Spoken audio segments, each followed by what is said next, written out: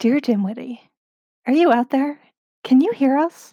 We hope you're doing okay. You've missed so much, Dimwitty. We need to catch you up on everything that's happened in DuckTales. We're here to recap and discuss each episode of DuckTales 2017 for the benefit of our close personal friend Dimwitty Duck, who was last seen on October 12th, 2011 in the comic Dangerous Currency. If you're out there, Dimwitty, we're coming for you. Just hold on.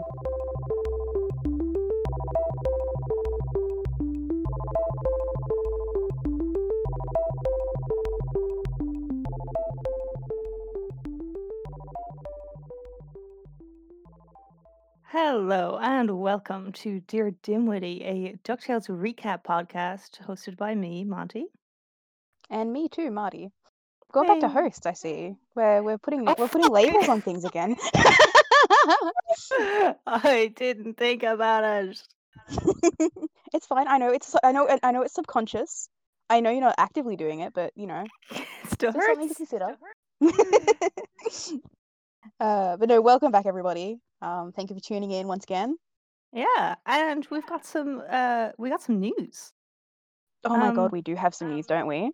Some new episodes have been announced. Yeah. Hold on. Do you have the list of titles? No. Oh, hold on, I do. We have 5 more episodes announced.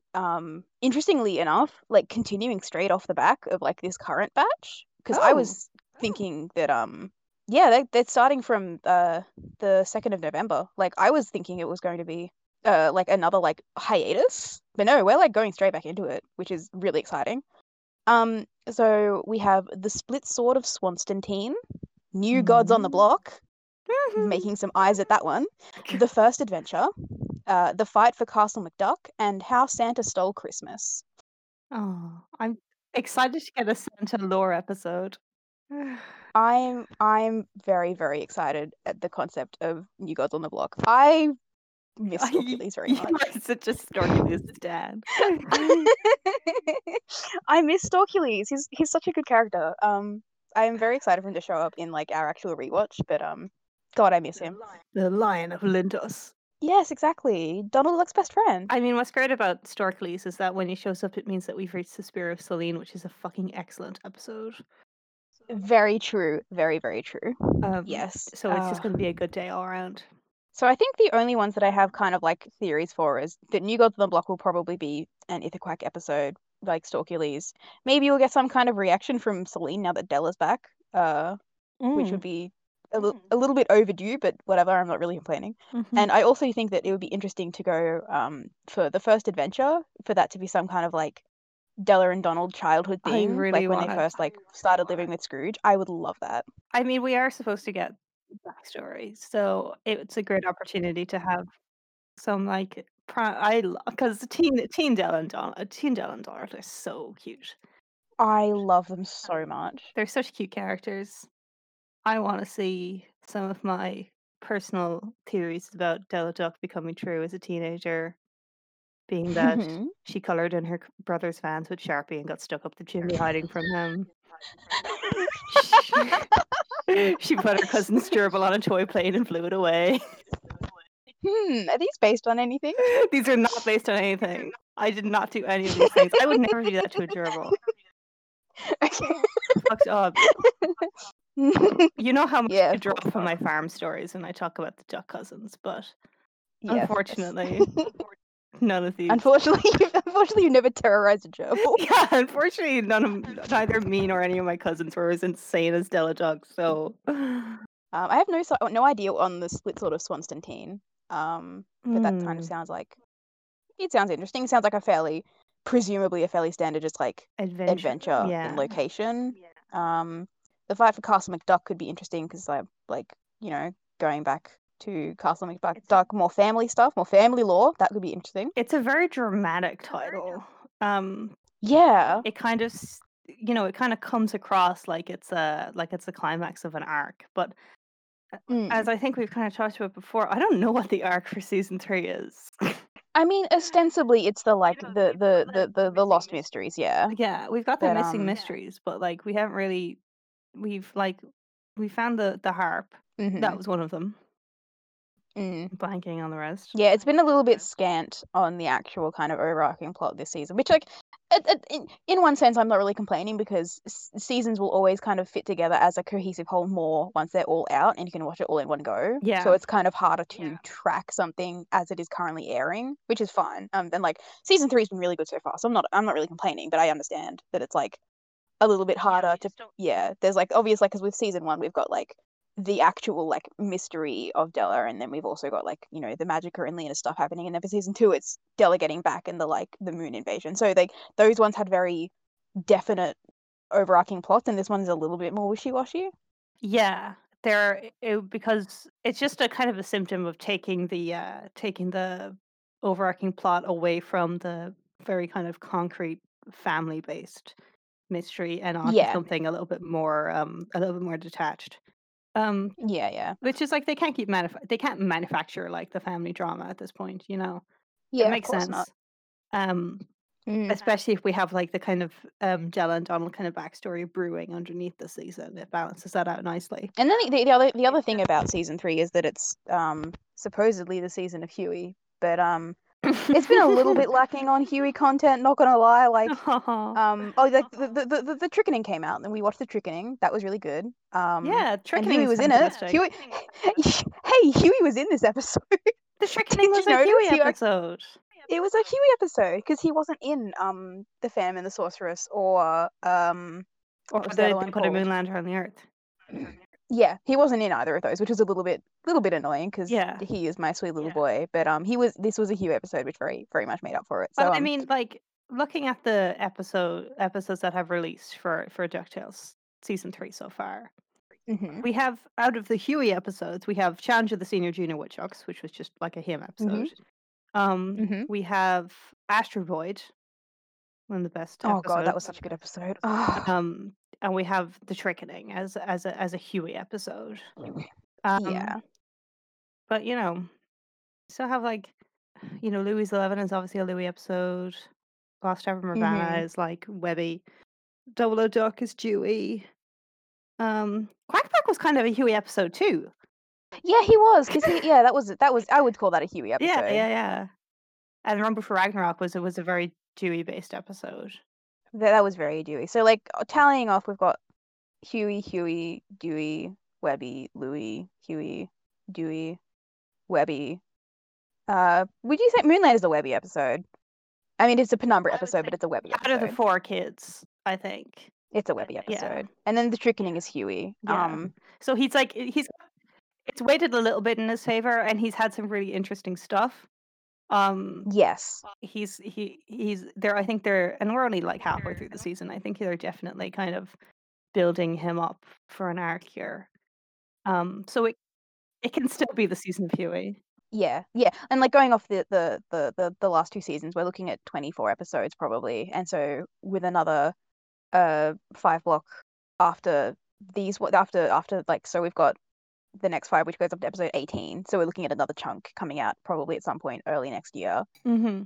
So yeah, there's still ample time for this to be like an arc. Because like obviously even with like you know, season 1 and season 2 being Dewey and Louie respectively, their kind of like personal arcs didn't come into it a lot until like the very end. Like especially with Louie, he only kind of like became the star of like season 2 right at the end. Like, Yeah, you in know, the he had last like couple episodes.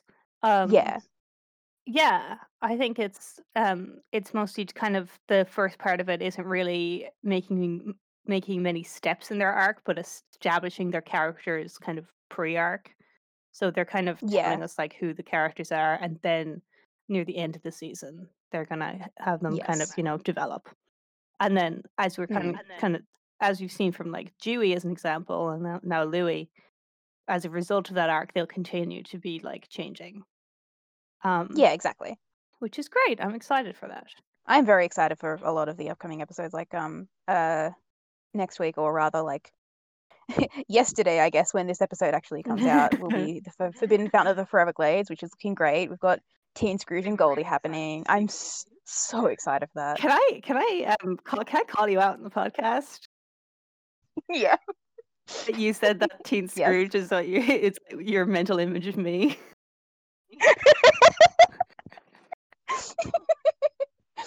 Well, you know, I meant it lovingly. I received it lovingly. It was, he looks extremely cute. He's very charming. I think he's very he's very handsome, I think. He's very cute. I love his little outfit. I love the explorer clothes and the way that he still has little whiskers. I love his McDuck bangs that Donald, like Teen Donald also has.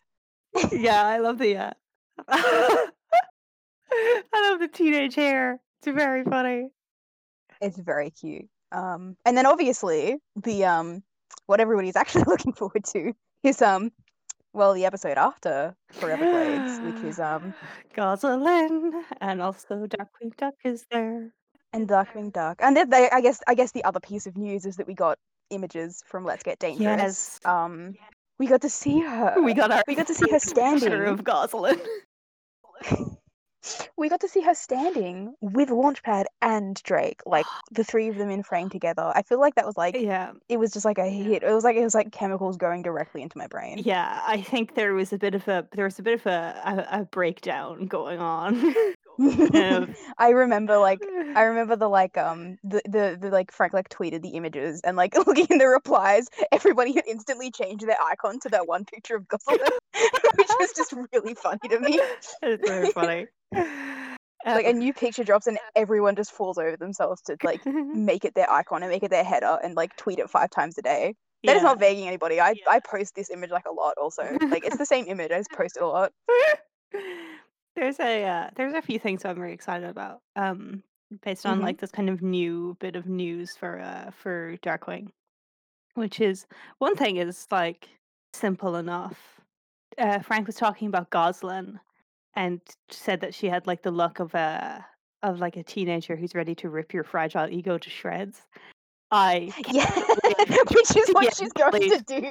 I need to get bullied. He's gonna. Yes, it's what he deserves. He's gonna get torn to shreds. I want it His so ego bad. is going to be shattered. I want him to be really badly holding back tears, being berated by a teenager. It's so important. Aside from that, the other thing that I found interesting Yes. is the interviews where they talk a lot about how a family is a father and a daughter and a launchpad. And a launchpad. And how it's all about the found family, and it's all about the family, and that family includes Launchpad as Gosalyn's. They didn't say it, but as Gosalyn's second dad. Obviously, the dream is my two dads. Obviously that is the ideal ending to this. Yeah. But I'm also just very very enamored with the phrasing of a father and a daughter and a launchpad. Father and daughter and a launchpad. I think that's very charming. The nuclear family. The nuclear family. Every family has their launchpad. And if you don't know who the launchpad is, you're the launchpad. They say 1 in every 3 people is the launchpad. I'm not launchpad. I'm not launchpad. And obviously, not getting hopes up for anything, but given what they did in Moonlander, possibilities are there, I think. Yeah. For possibilities. Possibilities. We're back into our time-honored tradition of touching the stove. Of touching the stove and of saying they won't. But what if they did? But they wouldn't. But what if? But no. But yes. Which is kind of like a mental game of tennis that I've been playing with myself probably for the past 2 months or so. So it's really bad. It's really bad. So yeah, that was our news. Exciting times. Yeah, very exciting times. But yeah, so this week we watched the House of the Lucky Gander. Woo! Oh my god, I was so excited for this. We got to meet Gladstone. Woo! We got to meet Gladstone. We got to meet the coolest uncle. We got to meet we got to meet I'm not gonna say it. I was gonna call it. I was gonna say we got to meet the Commander of DuckTales, but I'm not gonna say that. Don't say that. Edit that one out. I will. Yeah, so we got to see that we got to go to we took a trip to the House of the Lucky Gander. We got to meet Gladstone. Um, we got to see some kind of more establishing stuff of like what the lives of the triplets have been like pre-Scrooge, based on their Mhm. relationship with Gladstone. And Your this is also a Louis episode, by the way, Louis episode. Yeah, which is very exciting. I love Louis episodes. I think they're great. Louis episodes are really good. He's very funny. Um, Mhm.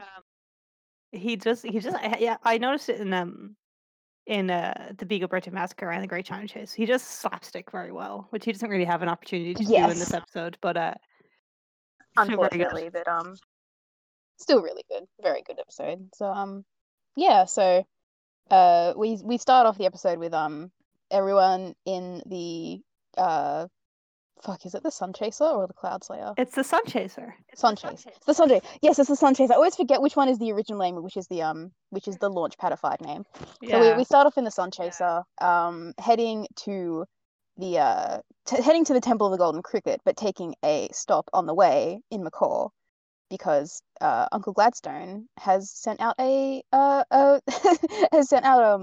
urgent help A message. cry for help. Yeah, so like Huey and Dewey and Webby are pretty excited about seeing this bug because Scrooge is hyping it up so much. He's like, Golden Cricket's fucking incredible. It's gonna make your whole lives worth it. Yeah, it's awesome. It like does this beautiful song. It does like it only sings every 50 years and it holds the answers to life. Like, why are we here? But Louis Stone Cold does not give a fuck. Louis is all about the city lights, baby. He sees a neon hot dog and he loves it. Even though he famously hates hot dogs. He famously hates hot dogs, which is an interesting character trait that was brought up last episode. Which just goes to show how much he loves neon. He calls out the neon hot dog, and Webby's so excited that she vaults over the corner of the table, which is running to the window to look, which is very funny to me. It's very cute, and Scrooge is very irritated by everybody being so dazzled by the city lights. He doesn't like the big city lifestyle. He doesn't like the dens of iniquity. It's very kids these days. The vice and laziness. he's very kids these days, circa 1800. He's saying, it's like, it's exciting to look at, but it's full of empty distractions. There's there's nothing worthwhile here. There's no golden crickets in Macaw. Yeah, you think about that. It's not fulfilling, Yeah. So we find out that like Uncle Gladstone is here and that he is, quote, so charming and funny. The worst, just the worst. Mhm. And I completely love that. I love him very, very much. I love this so much. I love Donald and Scrooge being united in hatred. Like they are, they're on the same page. I love it when they both are bitchy about Gladstone. It's very funny. It's fantastic. I'm also just instantly very endeared to any character who is introduced as like charming and funny and the worst, just the worst. It's really good. It's awesome. We have like the kids are kind of like, oh, it must have been so cool to grow up with him, which is just a very like, then that kind of sparks the very funny like childhood flashback, which is I have gotten written here all caps baby alert. They're babies. It's very cute. They're babies. They're very. We cute. get Baby Don looks a bit like Huey. He's got a bit of the wide-eyed, wide-eyed kind of expression that Huey does a lot. And Gladstone, I have written here, is standing in the gayest way possible I have ever seen a 10-year-old stand. Hold on, let me go have a look at this screenshot. Hold on, give me like 10 seconds. You can edit this out. Have a look at this. Yeah, that's okay. You can confirm this. Oh my god, I believe you. I just want to see it. Oh my god, please show me. Please show me child Gladstone, please God. Oh my god, he is. Oh my god, oh my god. He's a little gay boy. He is. It's so funny. So we get this kind of confirmation that John and Gladstone grew up together, and we get like this kind of scene of them as kids, and Gladstone like finds the $20. and then we kind of see them as like presumably young adults going into like adults. Where Donald has extremely bad luck and Gladstone always gets $20, ending in a very funny little gag where Donald finally decides to take the $20 for himself, gets involved in a bank robbery, and Gladstone gets given the credit for stopping the robbers. We get the fantastic headline, Donald Duck questioning crime spree, which I'm obsessed with. They'll set at $20. They'll set at $20. And the picture So of him it's kind of holding like it. so it's kind of setting up this dynamic of like Gladstone's the lucky one, Donald's the unlucky one, and Donald is obviously and probably justified very resentful of it. He Gladstone is incredibly resentful of it, and but like what's really funny and very sad about Donald and Gladstone's relationship is that Donald hates Gladstone because of his good luck. But that's just who he is. So he basically hates him for existing because there is fuck all Gladstone can do about that. It's literally just the way the universe works. It's very unfortunate. It's just, and again, it's the way the universe works that Donald is the unluckiest man in the world. It's just very unfortunate that they happen to be they're just two people who can like will always have this kind of like separating them, this conflict. And there's also the fact that Donald, as we're going to see later, is very proud. He's very stubborn. He really values himself as like a caregiver, and he really doesn't like the idea of Gladstone kind of waltzing into his life, and giving the kids all these things that he can't provide and showing him up. Which is kind of frustrating, I think, on Gladstone's side, because it's like, fucking, what else is he supposed to do? Not give the kids stuff? They're kids. They want to have fun, Yeah, because like in defense of Gladstone, here's my essay in defense of Gladstone. This is literally just the way the universe works. He doesn't know, like I don't think he physically can do anything about it. Like he has no choice in the way that he is lucky. Yeah, it really doesn't seem that his luck is under his kind of control. It just kind of it's behaving. The luck is kind of just like it's a magic that changes the way that the universe works to provide him with luxury and ease and comfort, right? Provided that and it seems kind of seems to be kind of in total disregard to whether you value the kind of things that the luck considers to be valuable, like money. So we get this kind of continuing thing of Gladstone being extremely lonely, but having all of this kind of luxury and things that he can't appreciate because he has never experienced anything but luxury because he physically can't. Yeah, exactly. So, yes. I think Gladstone is really interesting because he is someone who money literally has no value for him. No, none at all.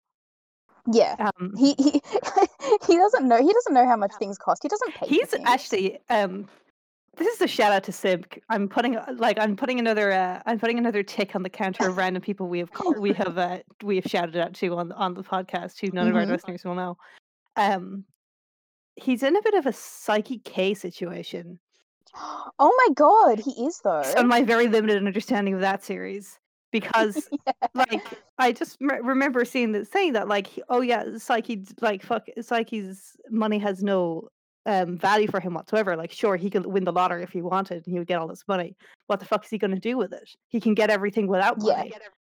Yeah. Gladstone's in that situation where money literally has no meaning to him. It's like air. Yeah, exactly. It comes and it goes whenever he needs it. Right? Yes, mostly in the form of $20 in the ground. Yeah. And he also he doesn't actually need the $20. He never needs money because he can go anywhere and get things for free. Exactly. So he's an interesting character in that regard, in that his value system is kind of destroyed by fucking nobody who breathes air all the time values air and wants to get out and get air because we take it for granted. So in that way, he's taken his luxury for granted. Because it's the only way he can exist. So what the fuck else are his values? What else is he looking for? He's got a very empty life, and he's got no friends. Yeah, which is It's one of those situations where it's very like it's possible. It's like it's very easy. It's very possible to make Gladstone into like a very tragic character. And I completely acknowledge that possibility. I think it's just so much funnier if it's not sad. If I it's just really, like really like it because I think it's really funny if he's too stupid to realize how bad his life is. exactly like his life. If you like get down to it, like his life sucks. Like obviously in season 3 we get a little bit of a look at how his life would go if he didn't have his luck, and it's miserable and it sucks and he hates it. But Yeah. I like without that kind of like I think like he doesn't change his behavior Oh ever. Like no. he doesn't care. He doesn't really understand like the like why his life is terrible and why like and like how easily his life could be ruined if his luck went away. He doesn't care, and it's just funny. It's funny. He believes so firmly in his luck that he believes his life can't be terrible because he's really lucky. And he doesn't really Exactly. understand that like his luck can't get him like love or friendship Mm. or family. So he's in this fucking situation where he's called for help and his family are coming to help him so reluctantly. It's very funny. It's at the same time it is also like obviously this is very characterful for like for Donald, because despite this, Donald loves his family. Donald values family kind of above everything else. So even though he fucking hates Gladstone, he's still going to come and help. Yeah, and it is a very, very funny little scene where where, Huey points out that, you said that we always help family, and he goes, "Oh, why did I say Why that?" did I say that? Yeah. He's so Yes. upset. He's so Yeah. he values family very highly, but Donald is very kind of selective about who he considers family. Um, Yeah. it's very Yeah. funny. Yeah, we follow that up, by the way, with with Louis being just like such a like a little dick, being like, oh my god, he's our coolest uncle, and then like modifying that to mean, oh, coolest non-trillionaire uncle. It's like like at this point, do they know Feathery exists? Because if not, they're just comparing Gladstone to the two people in the same room. Like it's so funny. It's so funny. He's like, "Oh, I know I have two other uncles, but fuck both of you who are in front of me right now." It's so funny. It's very, very funny. I think that it's confirmed in the depths of Cousin Feathery at the start that they have fucking no clue who Feathery is. Yeah, exactly. For example of how highly Donald values his family. He leaves to his father, dad, uncle, dad, father's defense with the kind of glowing praise, which is he's kind of cool. He's kind of cool. He's And then kind of cool. this endorsement is followed up by the plane instantly going into just like it's starting to crash, going straight towards the water, and Donald instantly thinking he's going to fucking die, like strapping himself in, He saying panics totally like and totally panicking. embarrasses himself because all the kids are like, Exactly. we crash all the time. Because like this is Donald's first ride on a plane with Launchpad. It's his first time accompanying the kids on an adventure because it wasn't supposed Yeah. to be an adventure. Um, so like he's never been on a crashing plane with Launchpad before. Um, and he screams, "We're all gonna die. I've wasted my life," when he raised 3 This episode is like very mean to Donald. It's like Donald's having a it's like time. he's having a bad day. It's like it's very else obviously he's like embarrassed himself. Like everybody else on the plane knows like, yeah, we're crashing, but we're not gonna die. Like it's Launchpad. All He's the good at picture of this. the girls at the party holding the cups. Yeah, yeah, they're all just kind of looking at him. Like nobody else has even like sat down. They've Yeah. just it's like just they're standing. They're totally fine with it, and it's just like it's very funny that this has come directly off the back of Huey providing just a spirited defense of how Donald is totally He's cool, kinda cool. and then he just collapses in a screaming heap. Yeah. And then we get kind of the reveal that like they've just made a water landing, which I'd like to say Launchpad landed a plane. He did it. Yeah, technically he landed the plane. So they've arrived directly in front of a casino called the House of the Lucky Fortune. And Scrooge explains that they can only visit for an hour because they have to keep going to see the cricket. And then Launchpad kind of drifts off to deal with a local crime family on the behalf of his ex, Z. Uh, a note here that says Launchpad's funny ex counter 1.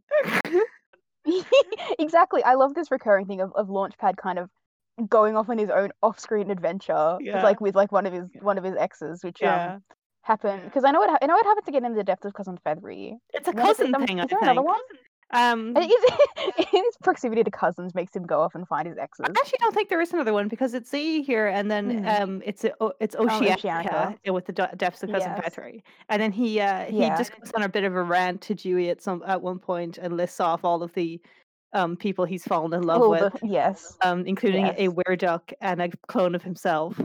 I think which is quite interesting. I think a cloud of energy. Let's just say it's quite interesting. Let's just say it's quite interesting.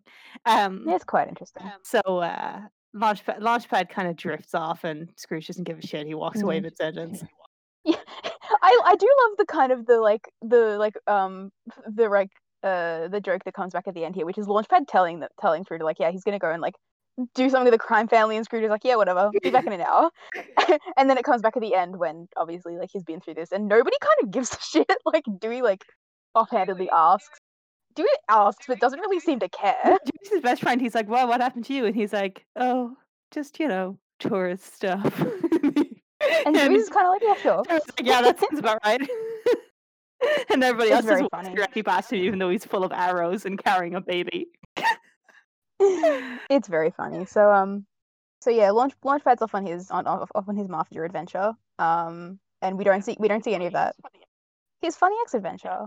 So that's very exciting. They head into the casino and head up to see Gladstone. And then they hear some kind of screaming, and they rush in on it to find that he's just getting a very intensive massage.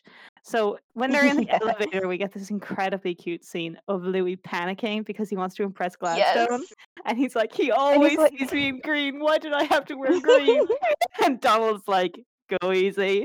Take it easy. It's easy. So cute. It is so cute. Like, I love the idea of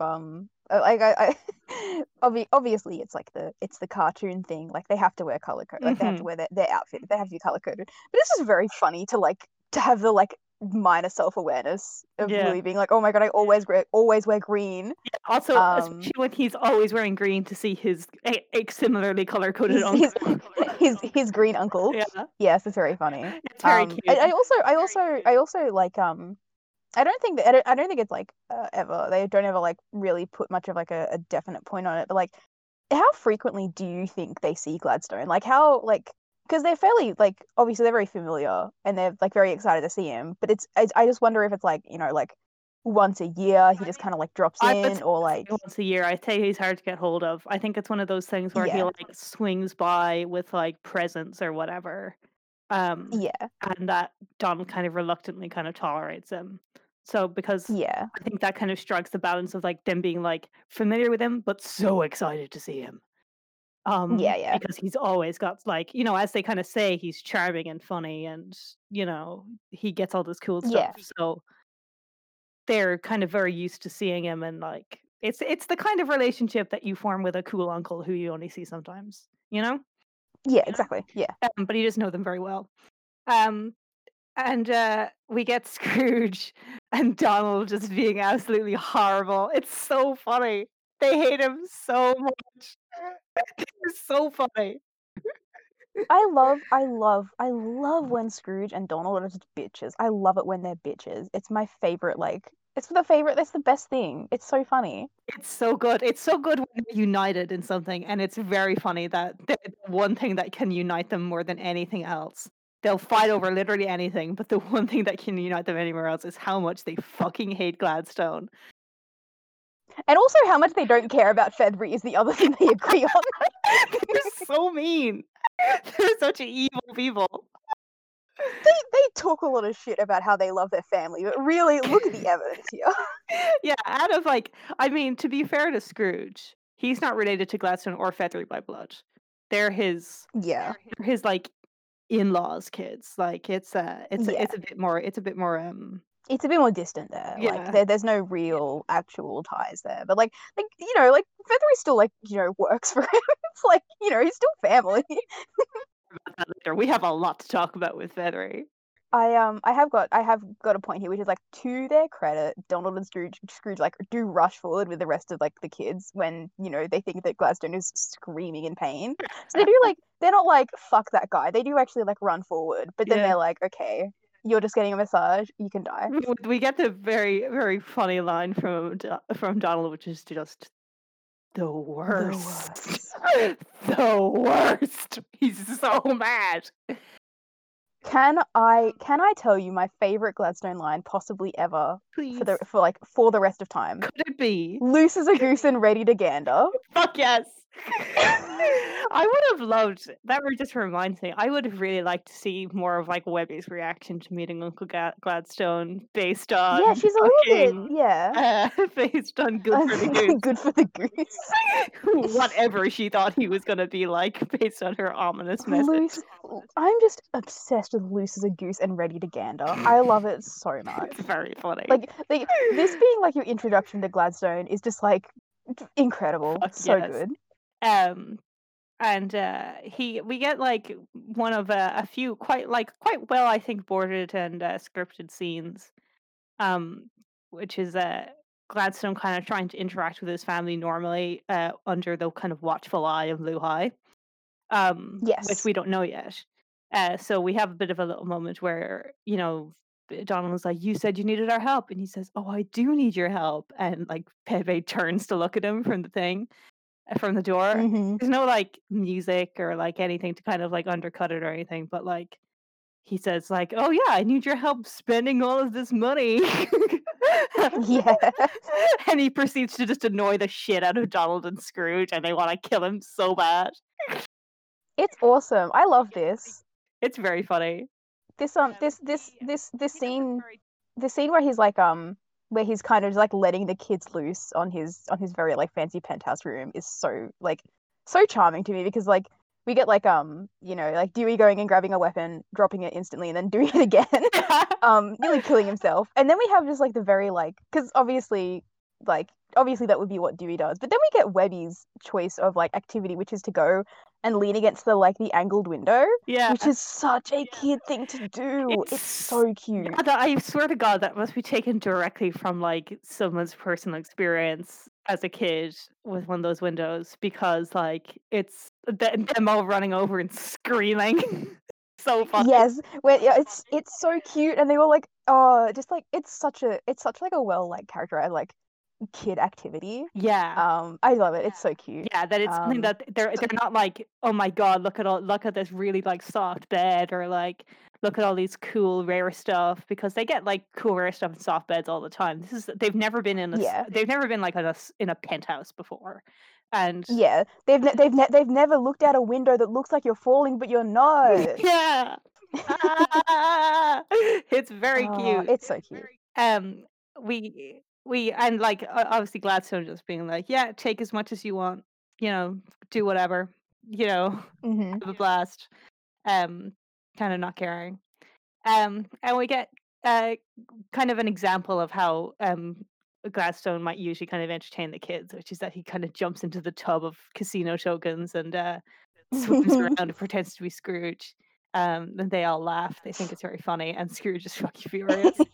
He's like, "Oh my God, I want to kill you." And we get basically, he just kind of states outright what his problem with Gladstone is, which is that like Scrooge values hard work, and he kind of equates it to success. So this is kind of the root of his problem with both Donald and Gladstone, which is that he doesn't recognize Donald's hard work because he's never had any success. So he just assumes he's not working hard, and he calls him a deadbeat or whatever. So he kind of assumes that if Donald just worked harder, everything would work out for him. Which is incredibly frustrating for Donald. Because the fucking universe is against him. I know. Okay, cartoon capitalist. I know, it's so funny. And he also despises Gladstone for a similar reason, which is that he's like constantly succeeding without any work whatsoever, and he doesn't care. He doesn't regret it. He doesn't have any problem with it. Yeah, he calls him a freeloader. He calls him a freeloader, and Gladstone he's like, yeah, I absolutely am. And he's just not taking it insult at all. He's like, yeah, that's awesome. That is exactly what I am. I don't do any work, and the universe rewards me. Yeah, Gladstone's like, fuck yes, this is what it's like being me. Awesome. He's having a great time. He is completely unapologetic. But also, I think Gladstone's a bit of a threat to Scrooge's ego because he could very easily become the richest, like, half duck, half goose in the whole world if he just like put his mind to it, and he just doesn't because he's not interested. Like, Exactly. he could just go out and get a million lottery tickets and fucking do whatever, and like he could just buy random stocks. Like he could do Mm. anything, and he could become the richest person in the world, and he doesn't. And that's kind of a threat to Scrooge, who prides himself very highly on being the richest duck in the world. Yeah.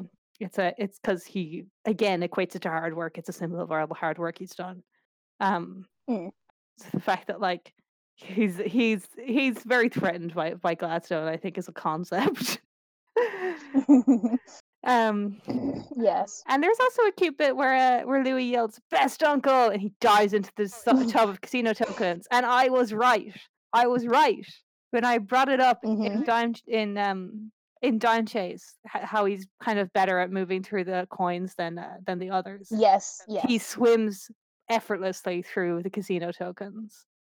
He does. It's very cute. It's I like the idea that it's like a family trait. It's a gene that you have or you Yeah, don't. that you get if you're green. But you get it if you're green or you're rich. Yeah. Mm. So I was very excited to have that confirmed that when he kind of swims through them Yes. Screw style. And then we get two very Yes. cute little interactions when like Scrooge is like, fuck this. We are going to the Temple of the Golden Cricket. And the kids are like, fuck yes. Temple, woo. Yeah. They've put their heads against the window and pretended they were falling. They achieved everything they wanted to achieve. They have experienced everything that needs to experience in the core. Yeah, so Scrooge is like, "Come on, let's go," and he does a very cute thing where he like pretends to monster chase the kids out, where he's It's like, so cute. it's so cute. It's so cute. And he's like chasing them out. It's very very cute. And then Louis like, "No, I want to stay with Gladstone a while longer. We just got here," which is true. Um, Yes. and Gladstone kind of when he's kind of talking to Gladstone, Gladstone ruffles his hair, and he's like. Yeah. It's a cute little kind of affectionate scene. Um, and Mm. Donald is like, "Yeah, okay, you can stay, but I'm also gonna stay to keep an eye on you because it's Gladstone and I hate him." Um, and just before Donald kind of admits this, when Donald seems like he's about to leave, um, Gladstone bursts out of the tub and scatters tokens everywhere instead of like it's the water.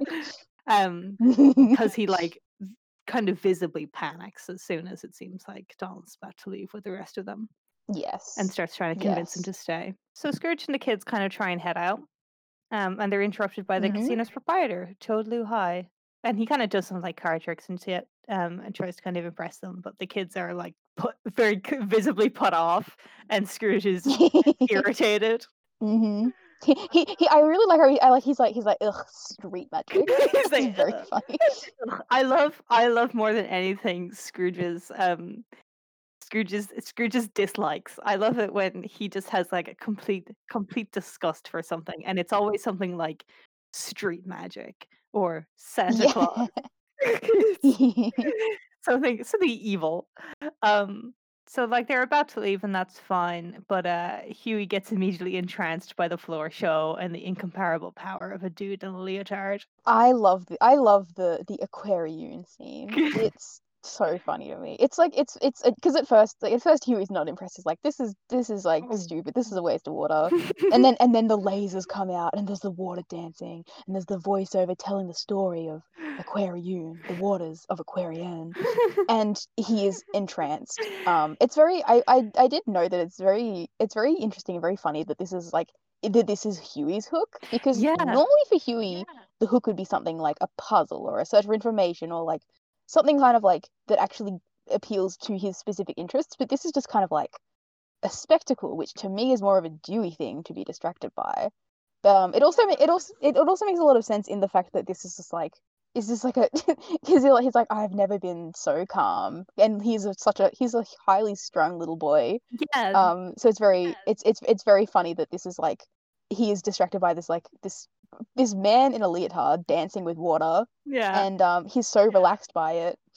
Yeah, I think it's really interesting that Huey apparently needs inner peace so badly that he like is so desperate for this sense of calm that he becomes like entranced Yes. by this water show. Um, Mm. and I think it's just interesting because like for Dewey and Webby's temptations are fairly track pretty well with their interests up to this point, right? Yeah. Um, Yeah, yeah. We've got a tiger and then food, I think. So yeah, we've got a an interesting kind of little turn there for Huey to be interested in something that doesn't track with like his fucking interests on his character sheet, like his likes. You know, it yeah. doesn't say he loves fucking men in leotards, but here he is. There we go. Here's the proof, guys. Yeah. It's nice. It's nice. I like it. I like that Huey's just so entranced by this like this hypnotic water dancing. It's very I don't know, it's very cute. Yeah, I like it. he's just so desperate for to calm down. He just wants to calm down. So Mm. meanwhile, kind of Gladstone takes Louis to get dressed up and pampered. Donald is also there. We get Gladstone's first nickname for Louis, which is Green Bean. Um, I love Gladstone's nicknames so much. I was trying to write them all down, but I know I forgot a couple. I think earlier he says D Money earlier on. I think he says like D Bomb or something like yeah, that. yeah, it's got some fun ones for Scrooge. He calls him Uncle McDunkle. Um, He calls him. My favorite one is he calls him a Scrooge screwdriver Screwdriver McDollar sign. like McDollar signs, Screwdriver McDollar signs, which is incredible. I love that one a lot. I'm a big fan of Uncle McDunkle because I'm pretty sure he brings it out right at the end when they've like Scrooge has just cursed Donald to entrapment within the casino, and he's like Uncle McDunkle. It's very funny. I love the nicknames so much, and I also like. I think Frank said this at some point, which is that it was it's a lot of like the the extra like the extraneous law, quote unquote law about like Gladstone that is jokes. That is kind of it's all jokes. Like it's like the stuff that Frank answers like asks about on Tumblr. It's jokes, obviously.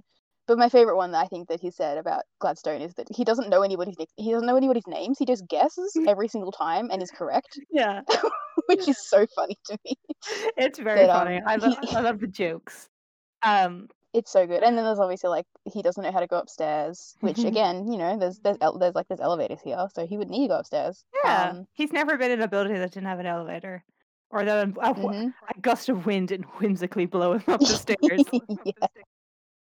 Yeah. So again, it's kind of like it's so easy to make Gladstone into like a tragic figure, but it's so much better if he's just stupid and funny. He's so dumb.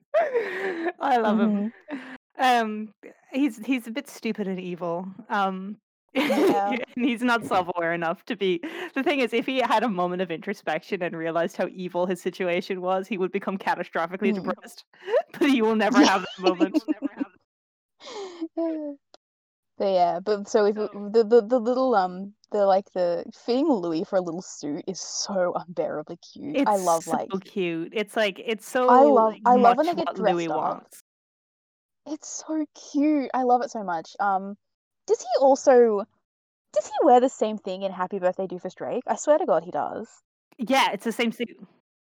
Yeah, okay, thank God. I thought so. Even though this suit is just a card, he evidently likes the fit of it so much that he gets out of his style. mind. Yeah, it's very cute. He's just a little dapper man. It's so cute. And I love that this is how kind of Gladstone treats him is to kind of play to what Louis wants, which is to be pampered and to look expensive and to look luxurious and to play into the image of this kind of thing. So he kind of takes him out to get a nice suit, and it's very cute.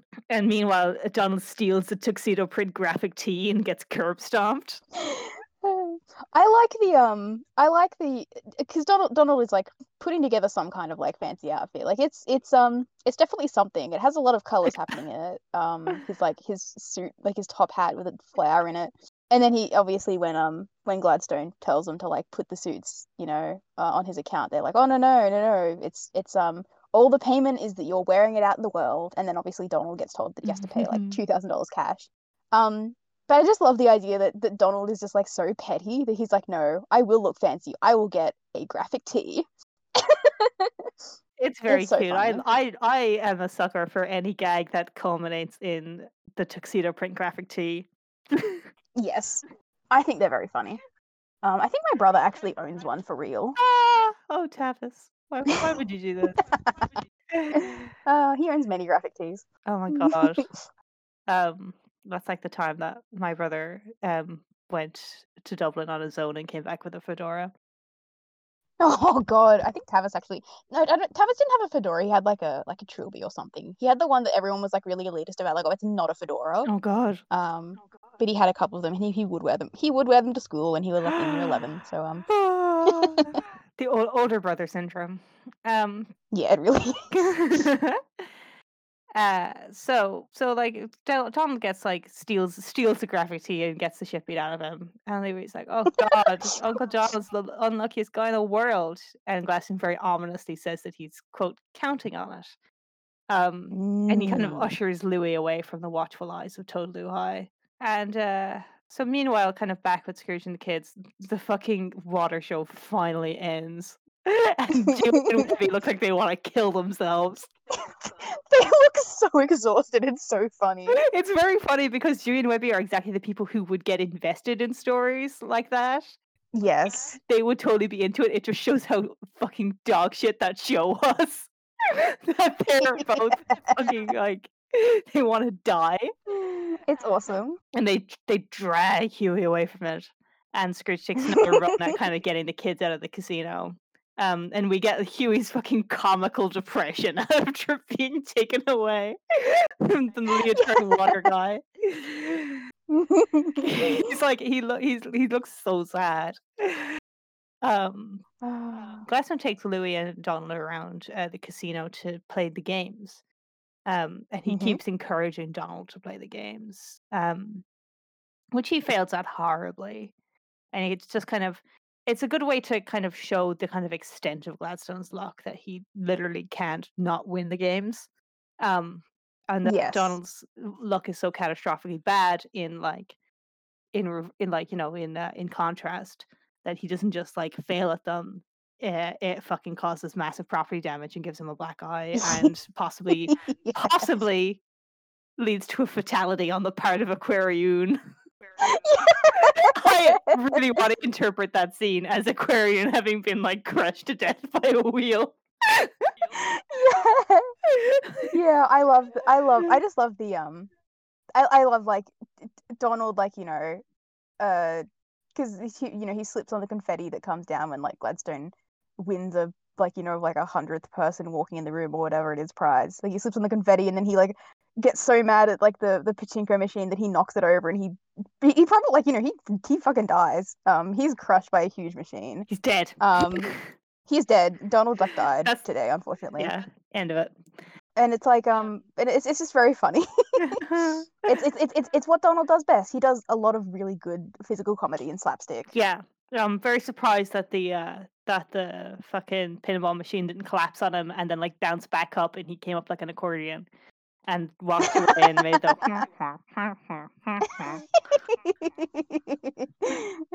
I was just thinking, no wonder Louis is so fucked up if Gladstone is a role model. Like most kids, they don't get someone in their lives who like actually has this lifestyle that they have like everything pays off for them. Fucking Scrooge has no chance of instilling the value of hard work in Louis if Gladstone is his role model. He's had no chance. He's been doomed from the start. Yeah, Louis fucked up. This is not going to work. The corrupting influence of Gladstone Gander. So, meanwhile, Luhai kind of arrives to tempt Dewey with a tiger of his very own, which is the most direct way to a young boy's heart. Because, like, fuck me, if I had been, when I was 10, offered a tiger, I would have done anything. Anything. Me too. Literally, it's like it is like the most like It's like the stupidest thing to give a 10-year-old because like that's a fucking tiger. He's gonna kill himself. Yeah. Like he literally he's a 10-year-old baby child. He runs directly at two huge tigers and like touches them and gets in their faces and like screams at them. And it's like, oh my God, he's like, you can't give it and I think Scrooge exemplifies it by saying you can't give a child a tiger, especially not this child. Yeah. I do like seeing it whenever Scrooge kind of says something that kind of belies how he kind of views the kids, and we're gonna see it Yes. later, I think, in the Dark Knight Rises or Duck Knight Rises or whatever. Um, that that um Scrooge considers Dewey to be the most childish child he knows. Um, but we get this very funny bit where Dewey stares directly into the eyes of the tiger and goes, "Just staring in your is just staring in their eyes make them not want to kill you, or does it make them want to kill you more?" He's so excited to be mauled to death by a Ah, tiger. He thinks it's so fun. Um, it's awesome. It's awesome. And the thing is, Scrooge is not wrong. Like you could make the barest justification of an argument for giving any of the other kids a tiger. Like Huey knows things. He could probably like keep himself alive. Webby could kill a tiger. yeah. I'm not gonna argue that. Louis, Louis I don't know has what a Louis would do with a self-preservation tiger. instinct not to go near Yeah, it. Louis has much more of a drive to actually survive, but Dewey would die. Dewey would kill himself. Yeah. And also, we get a fun little kind of bit of how quickly Scrooge gives up being responsible for children. He's just like, oh, whatever. You just have to change the litter. Like, he's like, fucking. Meh. It's very funny. It's very funny. It's like it's I like Dewey's kind of emotional manipulation by being like, I've already named him and I'm already super emotionally attached. Yeah. Um There's some very good line readings from Ben Schwartz here. He's Oh very yes. cute. He's so excited. He's so desperate. Yes. Ben Schwartz is such a good voice for Dewey. He's fantastic. He's really good. We also get an absolutely incredible example that I don't think I would have picked up on had we not watched Moonlander last week, which is that this is the first example of Dewey's like making enemies of anybody who gets more attention than him. Yeah. Example, that guy at the mall with the iguana. Yes. He's like, I have the coolest exotic pet. Yeah, he Um just like he makes nemesis out of people, out of strangers that like it's also very fun because like we get this kind of it's something that like not really so much here but in other episodes we do get this kind of sense that Dewey kind of makes relationships with people outside of the cast, that yeah. he's a very social person. He like Hmm. hangs out, like not that he has like friends as such, but that he like knows people and takes an interest in people, and he kind of has people in his life that he's not necessarily friends with, but that he interacts with outside of outside of their friends and their family and people that we Yeah. kind of get to see. That Dewey has this very rich kind of social life that we're not privy to. It's very funny. Um and it's kind of easy to see how that kind of comes about when we kind of look back at like Day Trip of Doom and like when he was playing in the arcade and he had like a group of people around him. You know, Yeah. he gets attention. He's an attention kind of seeking person. He Hmm. gets attention from people. He gets to know people. He's definitely the most social out of the kids. Um, Yeah, definitely. but he does form grudges against people who have something he doesn't, like a Like an traumatizing iguana or story. a near death experience. Yeah, it's very funny. I love It's Jimmy, awesome. fucked up little guy. He's awesome. So in the meantime, Gladstone kind of continues trying to get Donald to play games, um, kind of increasingly desperately, Hmm. which is what leads to the casino wheel crushing and killing Aquarian. Yes, In the I firmly agree that the Aquarian died. It has to be true, especially because I absolutely am obsessed with, like, the wheel rolls off screen, we get, like, the very prolonged, like, crashing and screaming and them wincing, and then we get the announcement over the loudspeaker that the Aquarian show has been cancelled, and then we get Huey's fucking heart-rending scream. It's awesome. It's It's awesome. so funny. I firmly believe Donald Duck killed a man today. Like Well, I'm he's not a man, he's a card construct, but I believe that Aquarian got fucking you know what I squashed like mean. a bug. He committed virtual murder. Yeah. Um, Good for I him. this is also the scene in which I actually noticed that Gladstone is actually significantly taller than Donald. Mm, That, it's kind of a combination of, him actually being taller than Donald and Donald's just, having quite bad posture. But, yeah. he's taller than Donald, he has a longer beak. Yeah, yes, I like the longer beak. That's a very Yeah. I think He you can pointed that out to me like the other week. That it's Yeah. actually like a it's like a design feature of his, like obviously because he's half goose, so like it like makes sense that he would Yeah. like I think he also has a bit of a yeah. longer neck as well, in keeping with the goose thing. Yeah. And he has his like chest feathers as well, which is quite The charming. visible chest hair, yeah. That's very funny. It's His chest hair. very characterful. I think it's also, like, his character design is kind of done to kind of exaggerate, like, the long neck kind of goose thing with, Yeah. like, the open collar. Yeah, yeah. Um, Mm. and also just, like, establishing him as kind of, like, a sleazy guy, you know? Mm. Bit of a fucker. Um, but I just like that. I like him being taller than Donald. I think it's a cute little kind of feature to put in. Um, Yeah. and then we get a kind of Gladstone kind of continues to shake Donald around, and we see Donald playing, guess how many fingers I'm holding up. And he's stubbornly insisting that he's holding up 27 fingers to Louis and Gladstone's kind of mutual bemusement. Funny little kind of interaction between them where Louis like, "How does he think that he's holding up 27 fingers?" And Gladstone goes, "I don't know, Lou. I just don't know." Yeah, I noticed that he called him Lou, Calls him a Lou. derivative of his name. Yeah, Yeah. it's a cute one. It's Yeah, I very like cute. it. I That's like it. nickname number 2 for Yes. Louis. Um, and it's a good example on Donald's part of how on how his stubbornness just takes over all sense because he's an insane person. Yes. He is an insane person because he is guessing 27 on how many fingers am I holding up? And he's so firm in the belief that eventually he's going to be right. Yeah, it's very funny. It's awesome. It's just an example of how he gets he how stubborn he is. Um, Mm-hmm. so Luhai kind of arrives and tries to foil Scrooge's latest escape attempt by tempting Webby this time with a buffet of foods from across the world. And I really like this Yes. because it's consistent in that Webby is always passionate about learning about other cultures, which is just like Mm-hmm. a character trait that comes directly from her shelteredness and her inability to Yes. experience anything.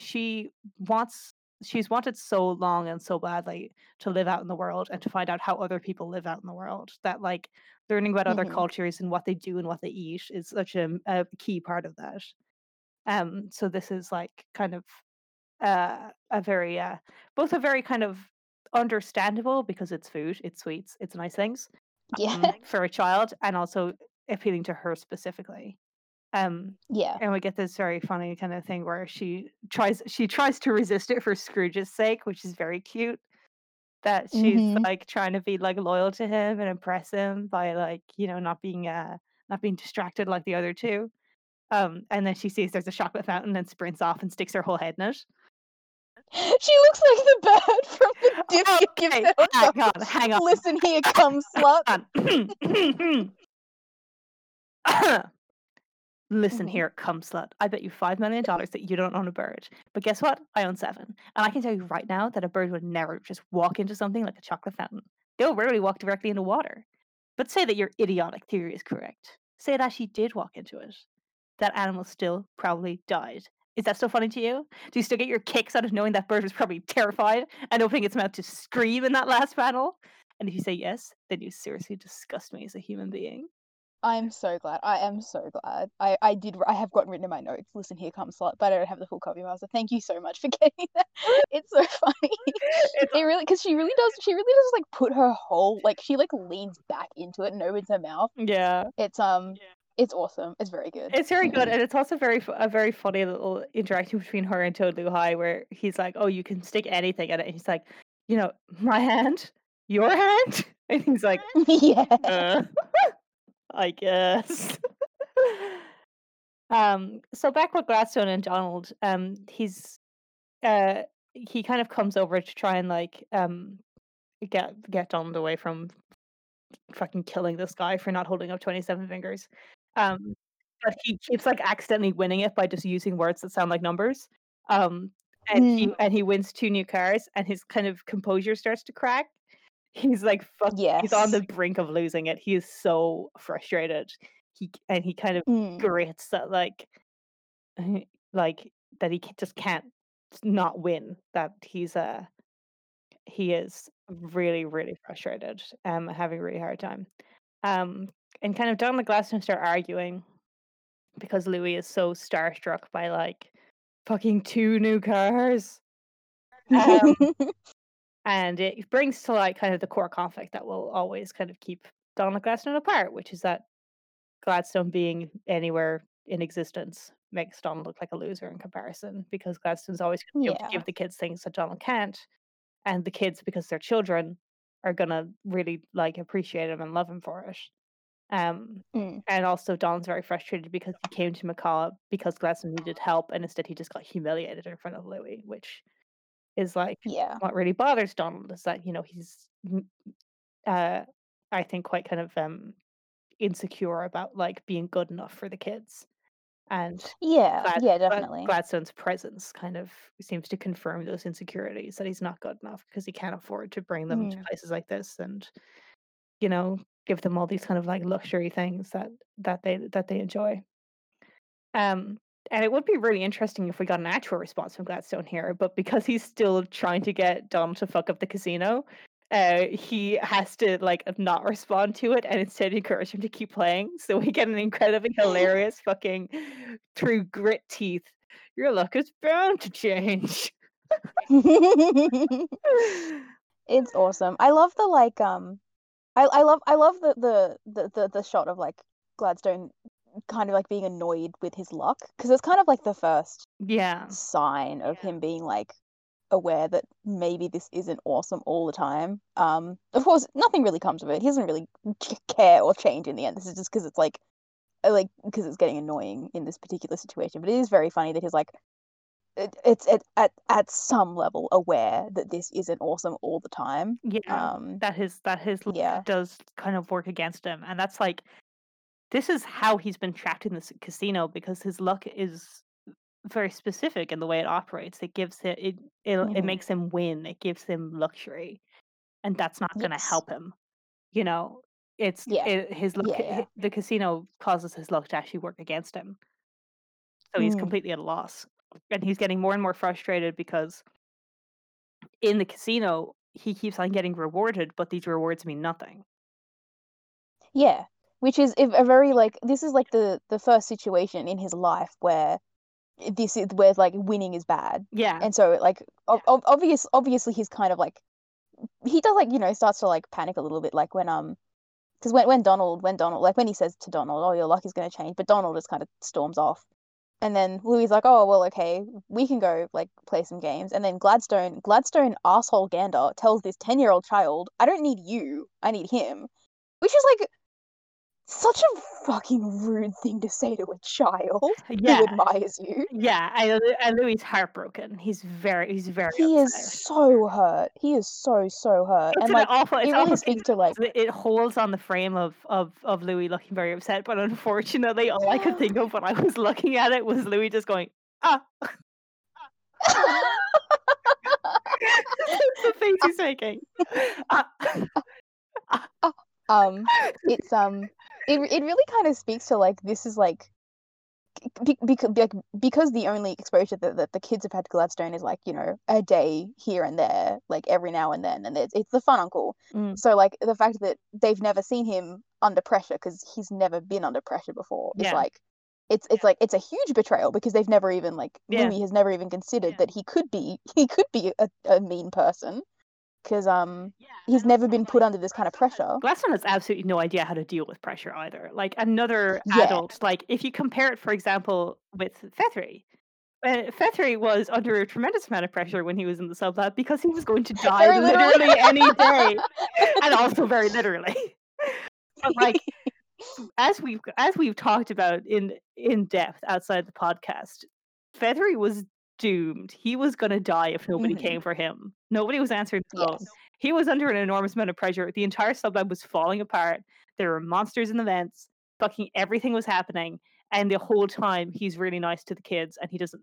Well, obviously, it's just not in his nature to like be frustrated or snap. But like Fethry is someone who has experience being under pressure. Gladstone has no idea how to deal with hardship. He doesn't know how. Of course he snaps. Of course he's like he can't keep himself composed.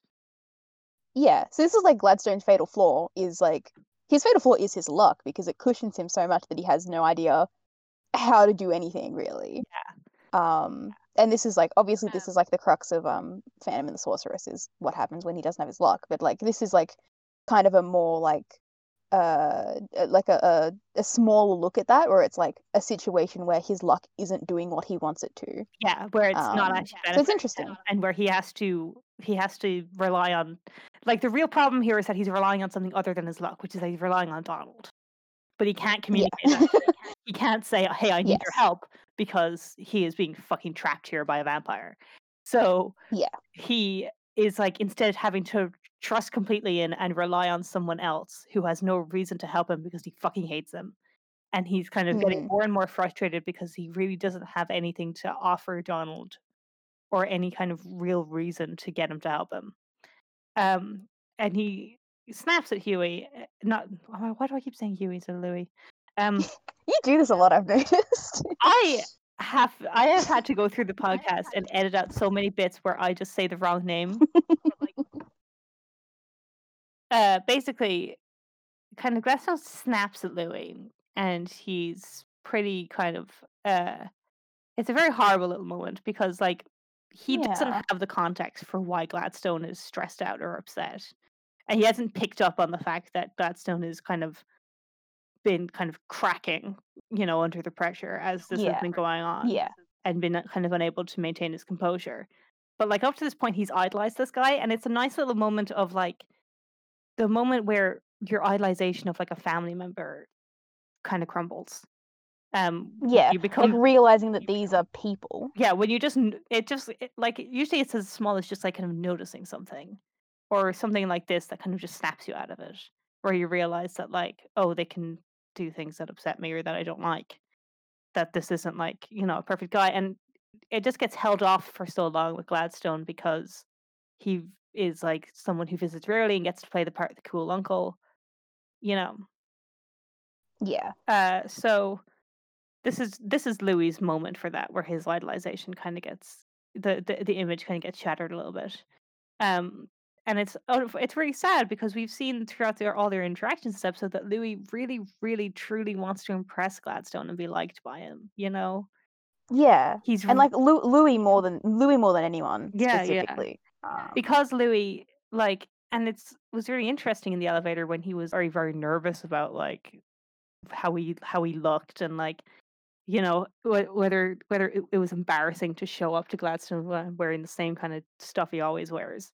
How Gladstone would think of him, because like we really don't see Louis behave that way to anyone else.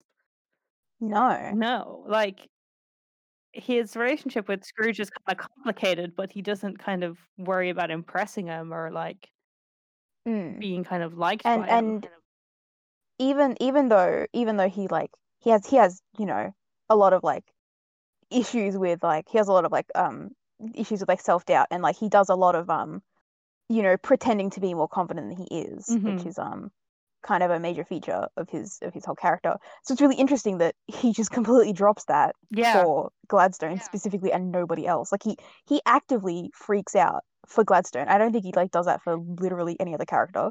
it's kind of, I think, an Um, example of uh how Louis is willing to make himself vulnerable for um very specific people, and it's two people that we've mhm. seen Louis put his guard down and let himself be vulnerable towards, and like very earnestly wanted to impress and be liked by, and it's Gladstone and Goldie.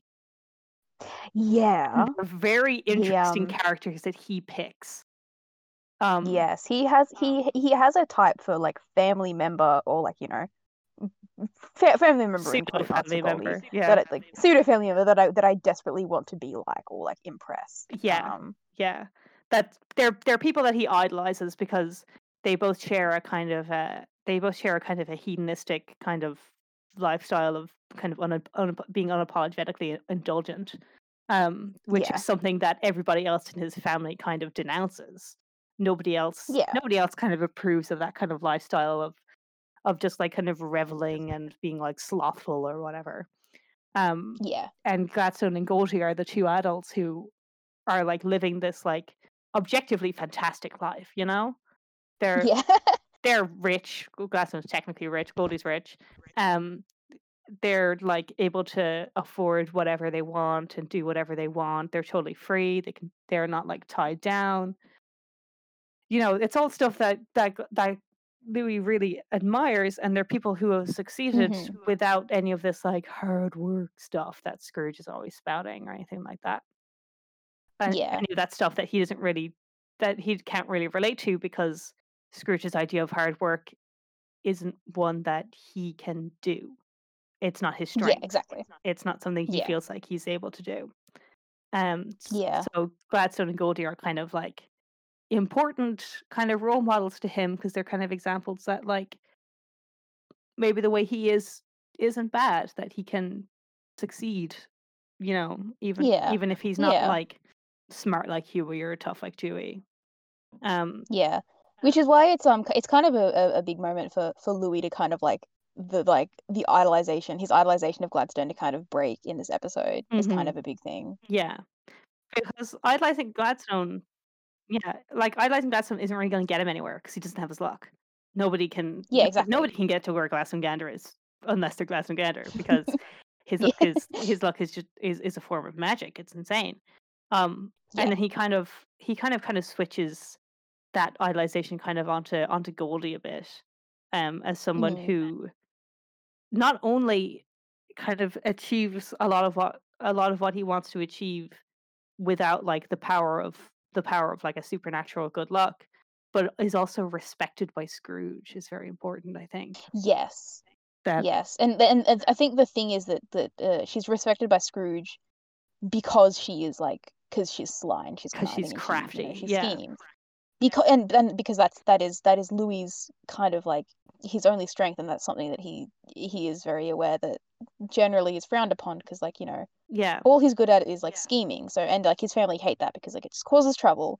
And so the fact that Scrooge respects Goldie and Goldie shares this character trait of good at scheming, you know, good at you know, thinking of interesting ways to do things and manipulate people is very much like kind of legitimizing Louis' like desires and Louis the way that Louis wants to live his life. yeah.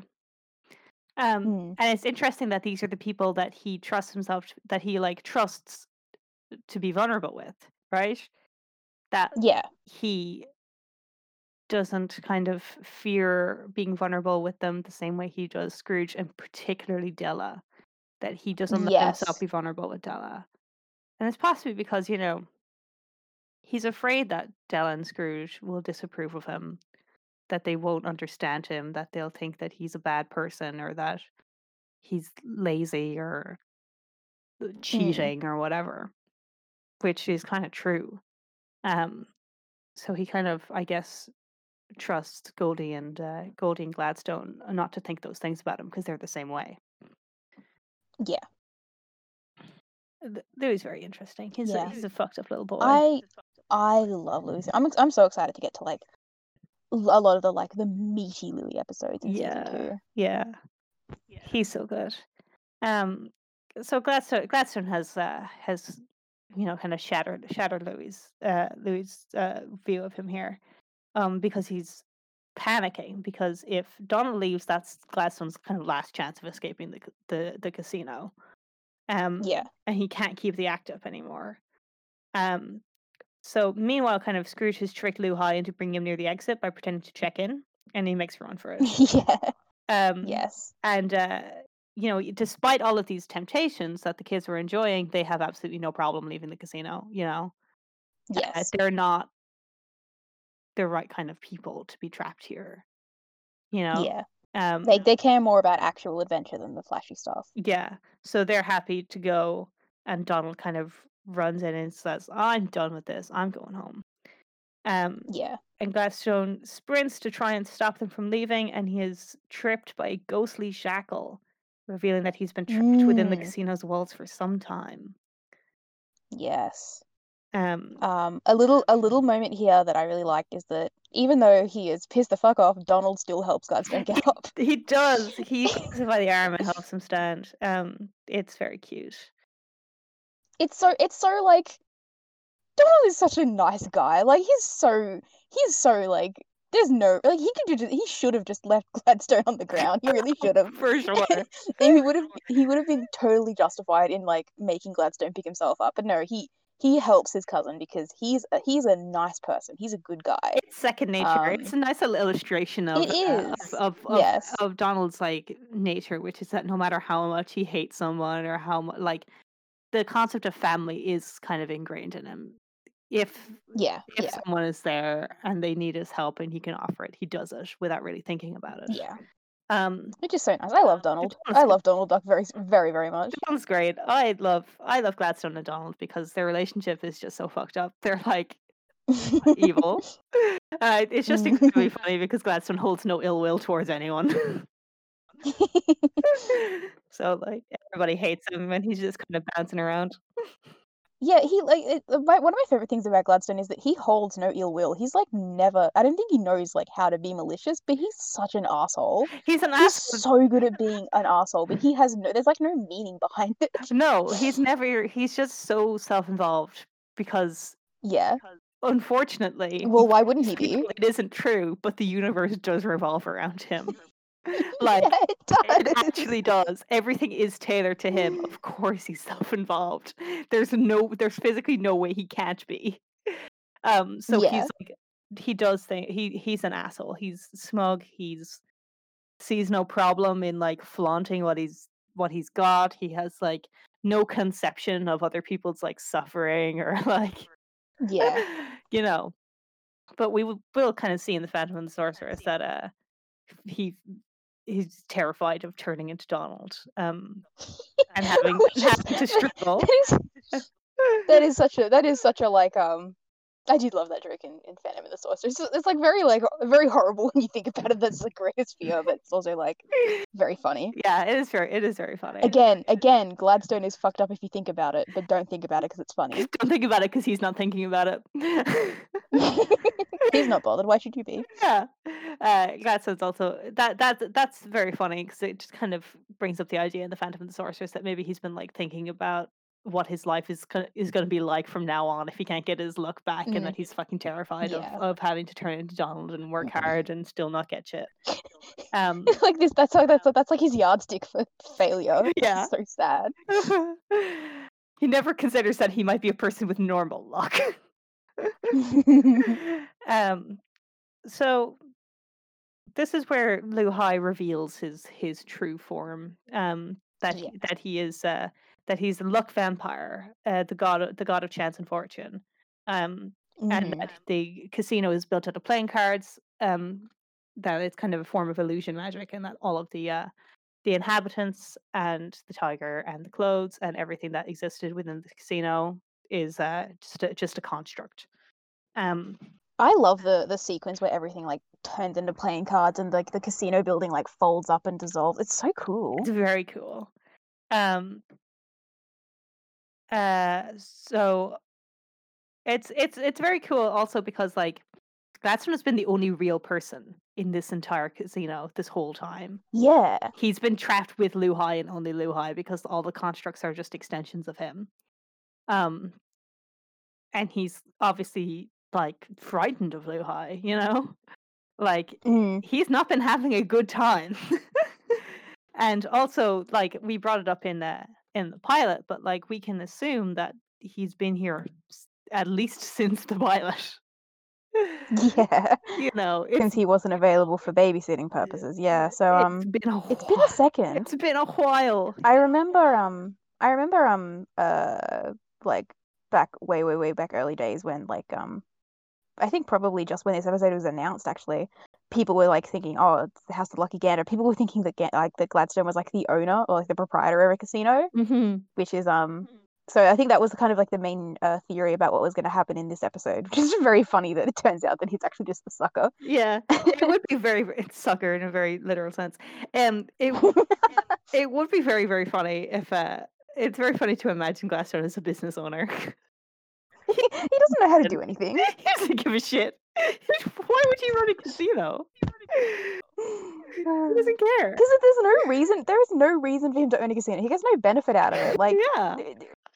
He doesn't need like the income. Like, I guess it's like, I don't know, like socializing purposes. Like, you need to go down and like talk to people. Maybe if he But like, there's no reason for him to own a casino. Yeah, no, he doesn't give a shit. So I think I've seen some people kind of misunderstanding what Gladson's kind of exact situation was. Which is that like he's been trapped here. He can't really do anything but play games, win prizes. Again, they're meaningless outside like within the casino because like what the fuck good is a new car? He can't go anywhere. He's trapped. Yeah. And the plan that he's finally kind of come up with is kind of a desperate one, which is to get Donald to the casino, and hope that his good luck will that Donald's bad luck will break his lucky streak, and that Lu Hai will kind of think, "Oh fuck, my good luck charm is finally run out of luck," and let him go. So, like we don't really know how exactly the call for help kind of came to be, whether he managed to make it behind Lu Hai's back or whether he convinced Lu Hai to let him invite Donald and Scrooge, because we do see that Lu Hai is very excited to have Scrooge there. He assumes that as the richest duck in the world, his luck must be really, really good, which is a very offensive fucking concept to Scrooge. As we know, you can only earn $1 trillion through sheer grit and hard work. There is no luck involved. Not at all. That's exactly how it works. We live in a meritocracy. So we don't know exactly whether like he kind of was able to call Don for help kind of with the knowledge of Lu Hai, with the understanding that as soon as they arrived he would kind of turn back on it and say, "Oh no, I just want you to be here," and give Lu Hai kind of a chance to trap Scrooge, or whether or not he managed to make that call behind Lu Hai's back. We don't know. But what we do know is that like kind of as soon as they arrived, he wasn't physically able to tell them what was going on, because Lu Hai would find out and they were being very closely watched. Instead, he just kind of tried to get Don's bad luck to wreck his ship. Yeah, so then like it's just kind of chance, I guess, that he forgets about the chain and kind of runs too close to the exit, and it appears to drag him back. So like Gladstone was in a pretty bad situation. There really wasn't much he could have done. Yeah. It's one of those things where it's like, you know, on the face of it, like, so what? He's trapped in a casino where he gets endless food and entertainment and he doesn't have to do anything. But it's also like he's being like, you know, taken advantage of, and he doesn't like, he wants to do something else and he can't, you know, for the first time in his life, his luck can't get him what he wants. So it is a bad situation. It's not fun. And he must have been like, it does make you wonder like how long he has been here, because yeah, and then I guess that comes down to the very nebulous timeline of the show. Yeah. But I feel like, a couple of months probably at this point. At least, yeah. I mean, time passes differently in casinos. We have Yes, as we all know. we have no Yes. fucking clue. So Scrooge is obviously very offended by Liu Hai wanting his luck, because Scrooge is very frustrated by like being reduced to someone who got lucky rather than someone who worked hard. Um, Yeah. so he challenges Liu Hai to a game for their freedom. Yes. And he is so mad that he doesn't get to do the death game. He wants to so It's so much. funny. He really wants to play a death game. He's been so bored this whole time. There's nothing in this casino for him.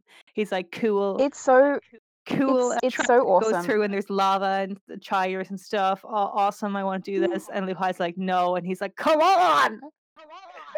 It's so awesome. It's so awesome when Liu Hai like reveals like his true form. And Scrooge is so like he's so excited. He's like, "Oh my God. Like you were here this whole time. I could have been fighting a demon. What the fuck?" He's Like, yeah. he's so excited that Liu Hai's like an evil maniac. I also like the little this little moment where Scrooge is like, "I sat through the waters of Aquaridon 3 times and I could have been fighting a demon," and he was like, "It's Aquarian." And like Dewey just like hits him a little like really softly. It's very funny. He's like, sure. But it's like, but I love Scrooge just being like, "Oh my God, mortal danger! Thank God." Yeah, he's like, oh fuck yes, and then Liu Hai's like, no, and he's like, I just wanna nearly die. Come on. Mm. I also love Scrooge wagering himself and his family. I Like know. Psycho. without like consulting with them at all. I know. It's fucking insane. He is he does not come off super well in this back part of the episode. It's kind of one of the most kind of egregious examples of Scrooge assuming that because he's Scrooge McDuck everything's going to work out fine, and his like incredible arrogance that he's like kind of wagering everybody's lives. Yeah. So Donald and Gladstone are kind of selected as the game pieces. Gladstone is playing for Yes. Liu Hai and Donald is playing for Scrooge. And Donald is pretty mad at Gladstone for bringing for bringing the kids specifically into the situation. And Gladstone's like, I'm sorry. Gladstone says, "I'm sorry. I really am." But like, He's not. there's He's not. fucking nothing else he can do. And then he goes like, he's resigned to winning. He's like, yeah, well, Yeah. good luck, for whatever good that does. And the game itself goes pretty much exactly as you might expect.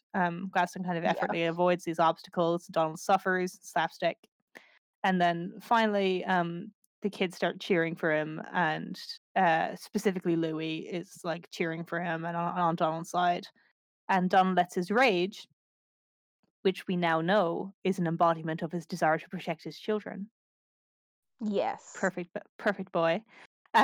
Propel him past Gladstone and allow him to win. Yes. I love this whole sequence. One scene in the sequence that made me fucking asphyxiate laughing, which was Gladstone falling through the air for what seemed like several minutes, holding the exact same dumbass smug pose. It really made me think of the part in Phantom and the Sorceress where he was like, "I had to walk here. There was no gust of breeze that like whimsically carried me along." Because it's like he falls through the air and like slides down this like whole like slide made of like big playing cards, and he's so unconcerned because he does this every day. This is how he travels. He is picked up by a gust of wind and just whisked away to wherever he wants to go. He fucking cartwheels through the air, but it's just this little scene at the start of it where he's falling and he's in this perfect standing position with this stupid smug fucking expression. It's so funny. It is so funny. Oh, I love him very, very it's so much. funny. Just this whole scene is so funny because like we've got like Gladstone's just like calm, afternoon stroll while Donald is doing like fucking like American Ninja Warrior, like yeah, like jumping through like these like spurts of lava and like he's about to die, but that's because he's Donald Duck. So I'm a big fan of like because like obviously the obstacles in this challenge are like the attractions from the casino. So we've got like the waters of Aquarium, which turn into lava, and then there's like the tiger that comes and chases Donald and then turns into like shards of jade, which is very cool. Mhm. And then there's like the big pinball pachinko machine with like the buffet of many lands food at the top. Yeah. So it's I'm just like a big fan of the like I really like the tiger like coming up like stalking up on Donald and he fucking yells it apart. Yeah, I love that.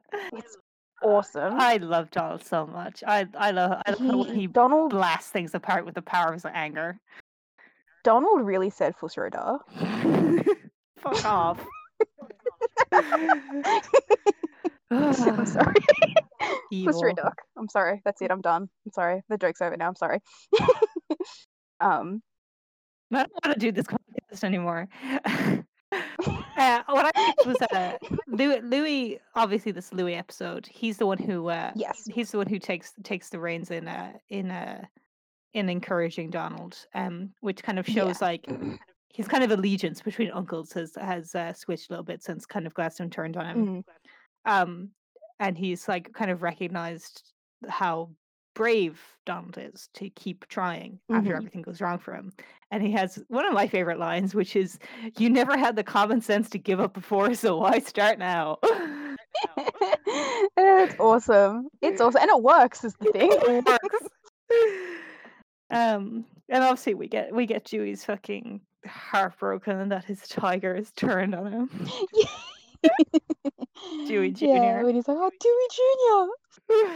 It's awesome. I love Donald just going in rage mode, yelling the tiger apart, running directly up the wall, and just like rocketing over the finish line. When he smashes all the pinball pins with his skull. Yeah, it's awesome. It's very funny.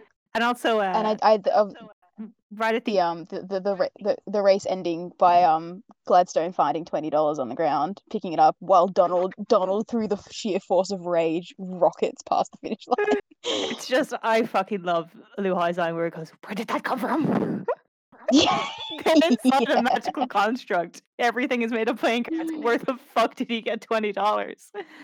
It's so funny. That's just how powerful Gladstone's luck is. But it's interesting. He can find $20 based on a comment that Gladstone makes at the end, that his luck provides him with something to slow him down, but is still lucky.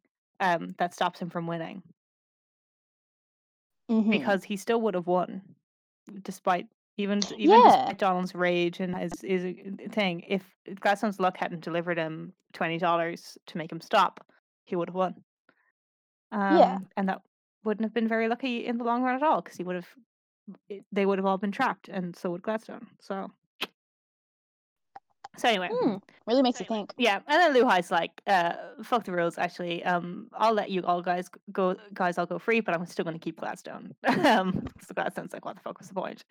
And then Scrooge interrupts. And does something very cool and normal, which is he goes, "Hey, take Donald instead. He must be super lucky because he won against Gladstone. Hey, the de facto father to my nephews. You should take him too. You should take him instead. You should try him." It's such a normal thing to do. It's so funny. Very cool and normal. And Louis is especially furious about this. He's very protective of Donald. He is super mad at Scrooge. And even Gladstone thinks it's fucked up. "Hey, Uncle McDunkle." he does soften up by saying, "Oh, hey, Uncle McDunkle." Yeah. Hey, kid's not wrong. Uncle McDunkle. I'm a big fan of when the chain like poofs off Gladstone's leg, it goes onto Donald's neck, which is really funny. He's having a bad fucking time. He's having a bad day. Like at least Gladstone only like had his leg like ghostly chained to the casino. Like if Donald runs, he's gonna snap his neck. Yeah. He's gonna die. He can't he can't really pull a Della and just like chop the leg off and escape. He can't do it. He can't do 127 hours. Yeah. So Scrooge is pretty smug and very kind of very it's not a good look for him, honestly. He's not coming off super well in this segment, but no, he seems like a huge asshole. He's been evil. But it pays off because evil. Scrooge McDuck is unfortunately things mostly pay off for him. Mm-hmm. So Don's only in there a couple of seconds, and he actually comes across a lot like Gladstone in this scene. Where Yeah. he's just waiting for things to work out because he trusts in himself. So his faith in himself is so strong. Um, Which is kind of an interesting, almost a double standard in how Scrooge like treats himself versus how he treats Gladstone. Because a lot of the time he does kind of fall back on the, oh, nothing can stop me, I'm Scrooge McDuck, which is yeah. at the core of it, basically the same thing as Gladstone being self-assured that everything's going to go right for him. Like Scrooge does have like he is backed up by the fact that he does work hard and he does actually like put Mhm. himself in danger and risk like he does take risks and he does do things which like Gladstone doesn't. But it does also come down to he is also a very cocky, self-assured person. Yeah. And kind of the difference that he perceives is that he's actually, he's doing things to warrant that, like, Mhm. the cockiness. Yeah. So Gladstone kind of believes in puts his faith in this nebulous concept of his luck, that everything will work out fine for him because he's lucky. But Scrooge puts his faith in himself that everything will work out fine for him Yeah, because he's Scrooge McDuck. Um, yeah. so it's interesting how kind of similar they are. Mm. Particularly in this scene where he's being a total asshole. Um, so Luhai immediately kicks Donald out, and the entire casino fucking evaporates from the sheer force of how shitty Donald Duck's life is. His luck is rank. It's It is rancid. nasty. It's It is is disgusting. evil. He's all withered, and the fucking casino just like bursts into flames. Basically, it fucking It's disappears. so bad. It He killed this like god of chance. Yeah, like the casino runs off luck, and it was like a fucking gigantic labyrinthine, like huge lavish building when it was feeding off Gladstone, and when it was feeding off Donald, it just fucking crumbled up like a fucking snotty tissue paper. He's a black hole. He is. He just like absorbed all the luck and like doesn't change anything for him, but it's just like he that's so funny. It's gone. It's very funny. And then Louis calls him cool and they like runs over to give him a hug and Yeah, it's like yeah, it's like yay, Donald's back. He didn't die. Like thank you Scrooge for like supposedly condemning him to death. Like yeah. thank you for doing that. The Very first time he's cool. done this to one of his nephews, but still. Everybody comes in for the hug, which is nice, including Webby. Webby gets in on the hug, which I really Oh, like. Um, Scrooge has got a bad that's habit very of nice. trapping his nephews' places, condemning them to certain death. We are really mad about through this episode. Like, I think He's so good at it. He's got such a solid track record. All of his nephews and his niece have all like been like trapped in places like often like very far away from safety, often in like very dangerous situations, either through Scrooge's action or inaction or like because Scrooge is associated with something. He is really good at like fucking up his like nieces and nephews. he's He's good good at at it. this. I think we just have a bit of a vendetta against Scrooge in this episode because it's a cousin episode, and we're thinking about Feathery. Mm. Yeah. Yeah, when we get to the depths of Cousin Feathery, then all of you will see. Be prepared for a 4 hour long episode of us ranting about Feathery. We have so much to say about Feathery. We do. Uh, Special boy. Anyway. I'm a huge fan of this scene of Webby being like, guess it didn't work out for you, huh, Gladstone? Yeah, you little bitch. Guess it didn't work out for you, Gladstone. It's like a very like it's like the only time she talks to him the whole episode, and it's to be like, guess you're not so great, idiot. Yeah. And then we have him kind of being like replying by like justifying why actually this is a win for Gladstone if you think about it. Yeah. It's just it's like, man, your ego is so easily damaged by like a little girl. But like, the thing is, his luck working for him is like a rule of the universe. His luck Yeah, has to work for him. The concept that it wouldn't, or that his luck would work against him in any way, that his luck in any, no matter how minor a sense, would fail him, is so threatening to his existence as a person that he has to come up yeah, with a way that his luck. And I mean, like, I think he's right based on the $20 thing. he is right. He is right in that his luck actually, like, he actually, like, by losing, that was the luckiest thing he could have done. Like, he's Yeah. right. It's also just very funny to hear him, like, justify himself to a child. Yeah, that he's like, actually no. Actually, shut the fuck up. You don't know anything about me. It's very funny. I love Gladstone. Um, so he is in a kind of a bittersweet little thing. He's left alone on the pier, concluding that his luck Mm-hmm. it does indeed always work out in the end, but he's all alone. And Louis walks away kind of disillusioned with his favorite uncle. He says, oh, Gladstone's not that great. Um, Yeah. and they return to find Launchpad fresh off of his lunatic ex business, which everybody It's ignores except for awesome. Dewey because they're best friends. He's like, "Hey, Launchpad, what have you been up to?" Launchpad's like, "Oh, Launchpad's like wearing armor and he's like full of arrows and he's got like a baby panda in like a basket on his back. yeah." And he's like, oh, tourist stuff. And Dewey just kind of accepts that at face value, which is very funny. Smiles and walks into the ship. And Gladstone, kind of left alone on the pier, is on kind of the verge of a breakthrough about his luck, and he's thinking, maybe I need to achieve something. Maybe I need to put in some work. Maybe I need to stop relying on my luck, because like, what if it does stop working? What if something does go wrong for me? He's like, who is Gladstone Gander? Yeah, and then he's immediately derailed by the acquisition of a solid gold yacht. Yeah, and a sexy lady comes and sells him a solid gold yacht for tax purposes for $20 exactly. And he goes, He's "Whoa!" he's like, oh, an epiphany about who I am. Fuck that! I've got a boat. Hang on, I see something shiny. Hang on. Literally, it's so funny. Like he's like doing this like emotional monologue where he's like, oh, I need to get my hands dirty and find a real purpose, and then instantly just like drops it and never ever thinks about it ever again. He's very It's funny. awesome. It's awesome. He doesn't have a brain. It's so cool. He's brainless. You cannot be angsty about Gladstone Gander. It can't happen. It doesn't work. He's too dumb. He's too stupid. So Scrooge finally gets to see the golden cricket also at the end, and it sucks. It's just a fucking bug. It sucks. It's a bug. Everybody's I love exhausted. Like they're all like collapsed. Everyone's like knocked the fuck out. Everyone's like asleep, and like the plane is like crashed on the mountain, and everyone's like asleep, and Scrooge is so tired, and there's just like this shitty like cricket just like chirping, and he's like, okay, we can go now.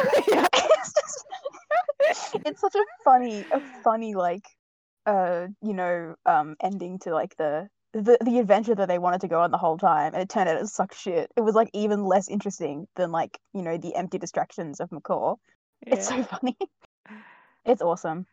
Oh, this is such a good episode. It's so good. It's like it's one of the episodes where like obviously this is not like a plot relevant episode in the context of like the rest of the season. Like nothing impactful happens here really, except for like like we get the introduction of Gladstone, and we get like a little bit of character development for Louis, but that's kind of like it. So it's not like this is one of the ones that I don't know where this one went in the actual like the original order. I think it was still fairly early. It's still number 6. The position actually was exactly the same, except the only difference was that obviously Neverest wasn't in the first 6 episodes before. It was in the middle.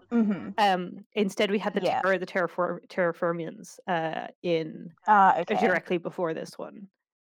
Yeah, I mean that's interesting because that was still a Huey episode, I guess. Yeah, and then like the dime chase and that kind of stuff was all was mixed up, but it was still number 6. It was it was still in the exact same position. It was just that's really interesting. I guess Gladstone really is that lucky. He got aired right on time. Yeah. It was just coming off everyone else around him though. Yeah, it was coming off the back of the Terraformians instead. Although, very small detail, the Terraformians thing. One of the things that really seems kind of out of the blue in that one is Launchpad proclaiming that Key and Dewey are best friends in the original airing order because it's like episode 5 and they haven't really interacted very much. Because like up to this point they've fucking not interacted at all. It's completely random seemingly. And seeing in this one, like Dewey is someone who like takes an interest in Launchpad and asks him questions and like kind of wants to spend time with him. There's like a little bit of groundwork for that. Yeah, so it does make more sense. But that's really it. I don't think this episode in particular suffers that much from the original order.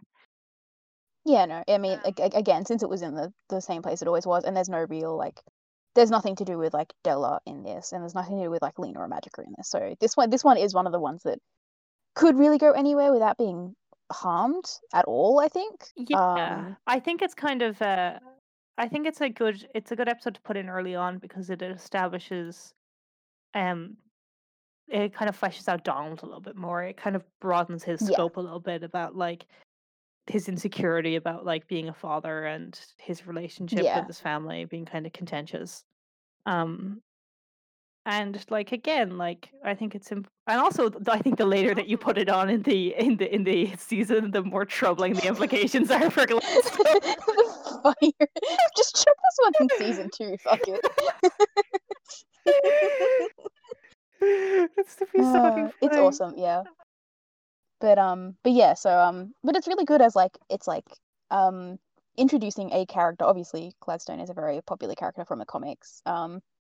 He was in the original DuckTales show, but I think he was only in like 2 episodes. Yeah. Like he was a very minor character. So he's kind of filling the same role here in that he's not a main character by any stretch of the imagination, but he's like I do like that he's introduced fairly early on. Mhm.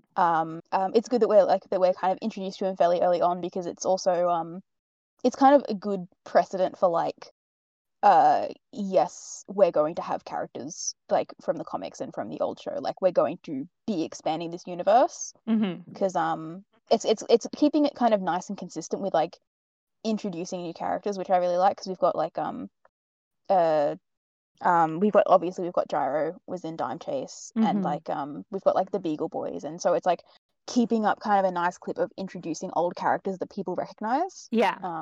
And Yeah, it's establishing, sometimes when shows kind of introduce a lot of cast, it seems kind of cluttered or confused. And with this, it kind of the way that it introduces characters just really like fleshes them out in a way that's like, yeah, they're kind of doing their own thing in the background, and their paths will like yeah, very like occasionally intersect. But for the most part, it's kind of a method of world building, particularly with Gladstone, yeah. because fact that his luck is something that exists in the world, that it's something so Mm, powerful, um, that just kind of like happens to be focused on this one person, is a kind of this yeah, interesting kind of example of like the kind of magic that exists and how it might manifest. yeah, yeah. It's very interesting, and also Gladstone's just a really funny character. That sounds fucking hilarious. He's great. He's Um, awesome. He's very very much. funny. I really like. There's some really interesting stuff because like Gladstone, while not being in the original Ducktales very much, has been in quite a lot of comics. A lot of these Yeah. kind of satellite characters who kind of like orbit around the various kind of like iterations of Ducktales and kind of come in every now and again. A lot of them have like kind of these dedicated little comics. Um, Hmm. and kind of Gladstone is kind of one of them where he's in quite a few comics. He tends to get kidnapped by witches and harassed by witches. Yeah. There's a few kind of little things that kind of we know about Gladstone. I think are uh, this is our Gladstone episode. Um, Mm. there's a few little kind of like things that we kind of know about Gladstone in the comics that kind of define him in an interesting way. Um, that he enjoys gardening. That Mm. that he there was that time he was helping out in an orphanage and got kidnapped by a witch. Um, that he's like seems to be more of a kind of charitable person in some of the comics. Hmm. And that he kind of resents the fact that he can't really make friends. Because everybody just Mm. wants to benefit off his luck all the time. That they don't actually want to know him for him. That they just hang around with him hoping that his luck will rub off on them or that they can like, kind of cash in on it. Um, Yeah.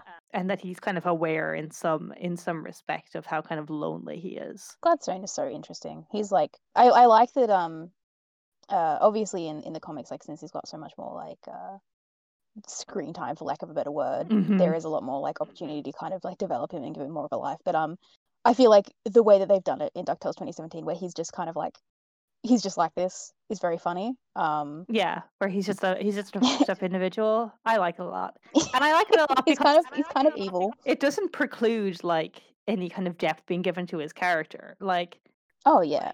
DuckTales 2017 is very, very good at like introducing kind of a character who is kind of a joke and then kind of giving them some depth, but like not Mm. necessarily in a like the way that some shows do it, where it's like, oh yeah, there's this joke character. Now we're going to have a whole episode about their fucked up backstory, and it's going to be really serious. You know, like, Yeah.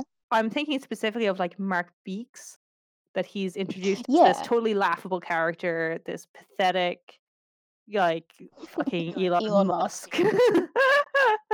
That he's like this evil fucking like despicable person. And Yeah. then we get like a little bit of context for like why he is the way that he is when like we meet his mother, which is just kind of Mm. a much smaller revelation in that episode. But it is really like, okay, so this is why he is the way that he is. This explains a lot, you know. Yeah. Um, Yeah, and obviously the only other Gladstone episode is Phantom and the Sorceress. yeah, Which is a long way away in terms of this podcast, but it's still quite fresh on our minds in terms of like episodes actually airing. yeah. And that was a really good kind of look at obviously a very comedic look at what Gladstone's life would be like if he didn't have his luck. Yeah, But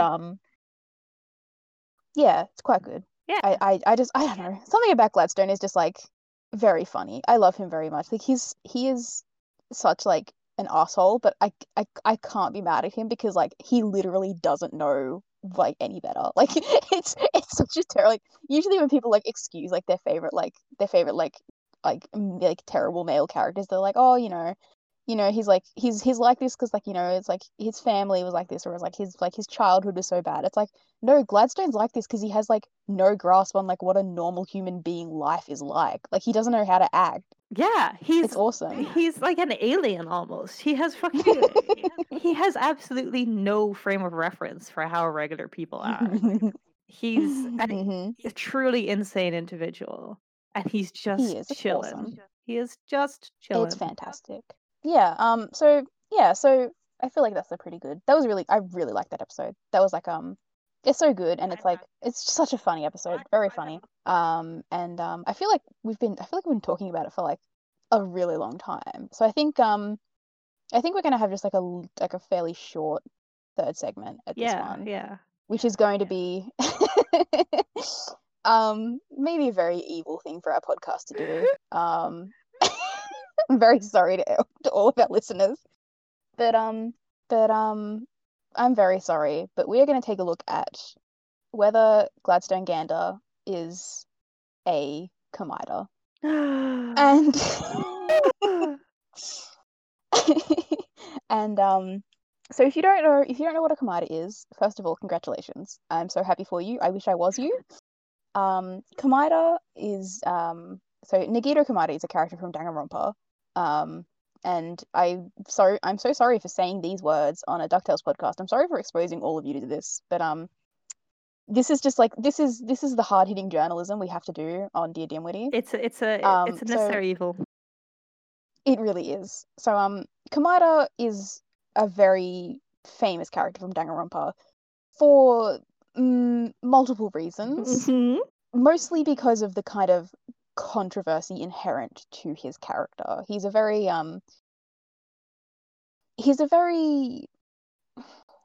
I hate to say it, he's a very grey character. Mm-hmm. I hate to say it, he is morally grey. I would have just said he's fucked up and evil, but go for it. he's a complex character. He's complex. He's nuanced. He's nuanced, and yes, he is fucked up and evil. But the obvious on his face, Gladstone is not a Kamida character. He's not like conniving. He's not fucked up and evil. He does not like plan he's murders. Not relevant to fulfill that role, because a lot of the reason that Kamida is so controversial is that he has so much influence over the events of the story. So much to cause certain things to happen, which are bad. Yes. So obviously, Gladstone is not a Kamita. But the problem is, in the story of Danganronpa, Kamita's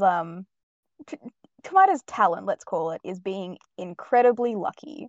So there have been like people have made like passing comparisons between Gladstone and Kamita because it's like, oh, they're super lucky, but sometimes it's fucked up. Mhm. And I just think it's very funny to there is a checklist that I'm looking at, by the way, which is the Kamita checklist, which is made by Hell Tabby on tumblr.com, which you can find by just kind of googling Kamita checklist, which has the traits and kind of character points required to be a Kamita. And I would like to go through these Mhm. and kind of check off and see whether Gladstone, by the numbers, could potentially be a Kamita. Mhm.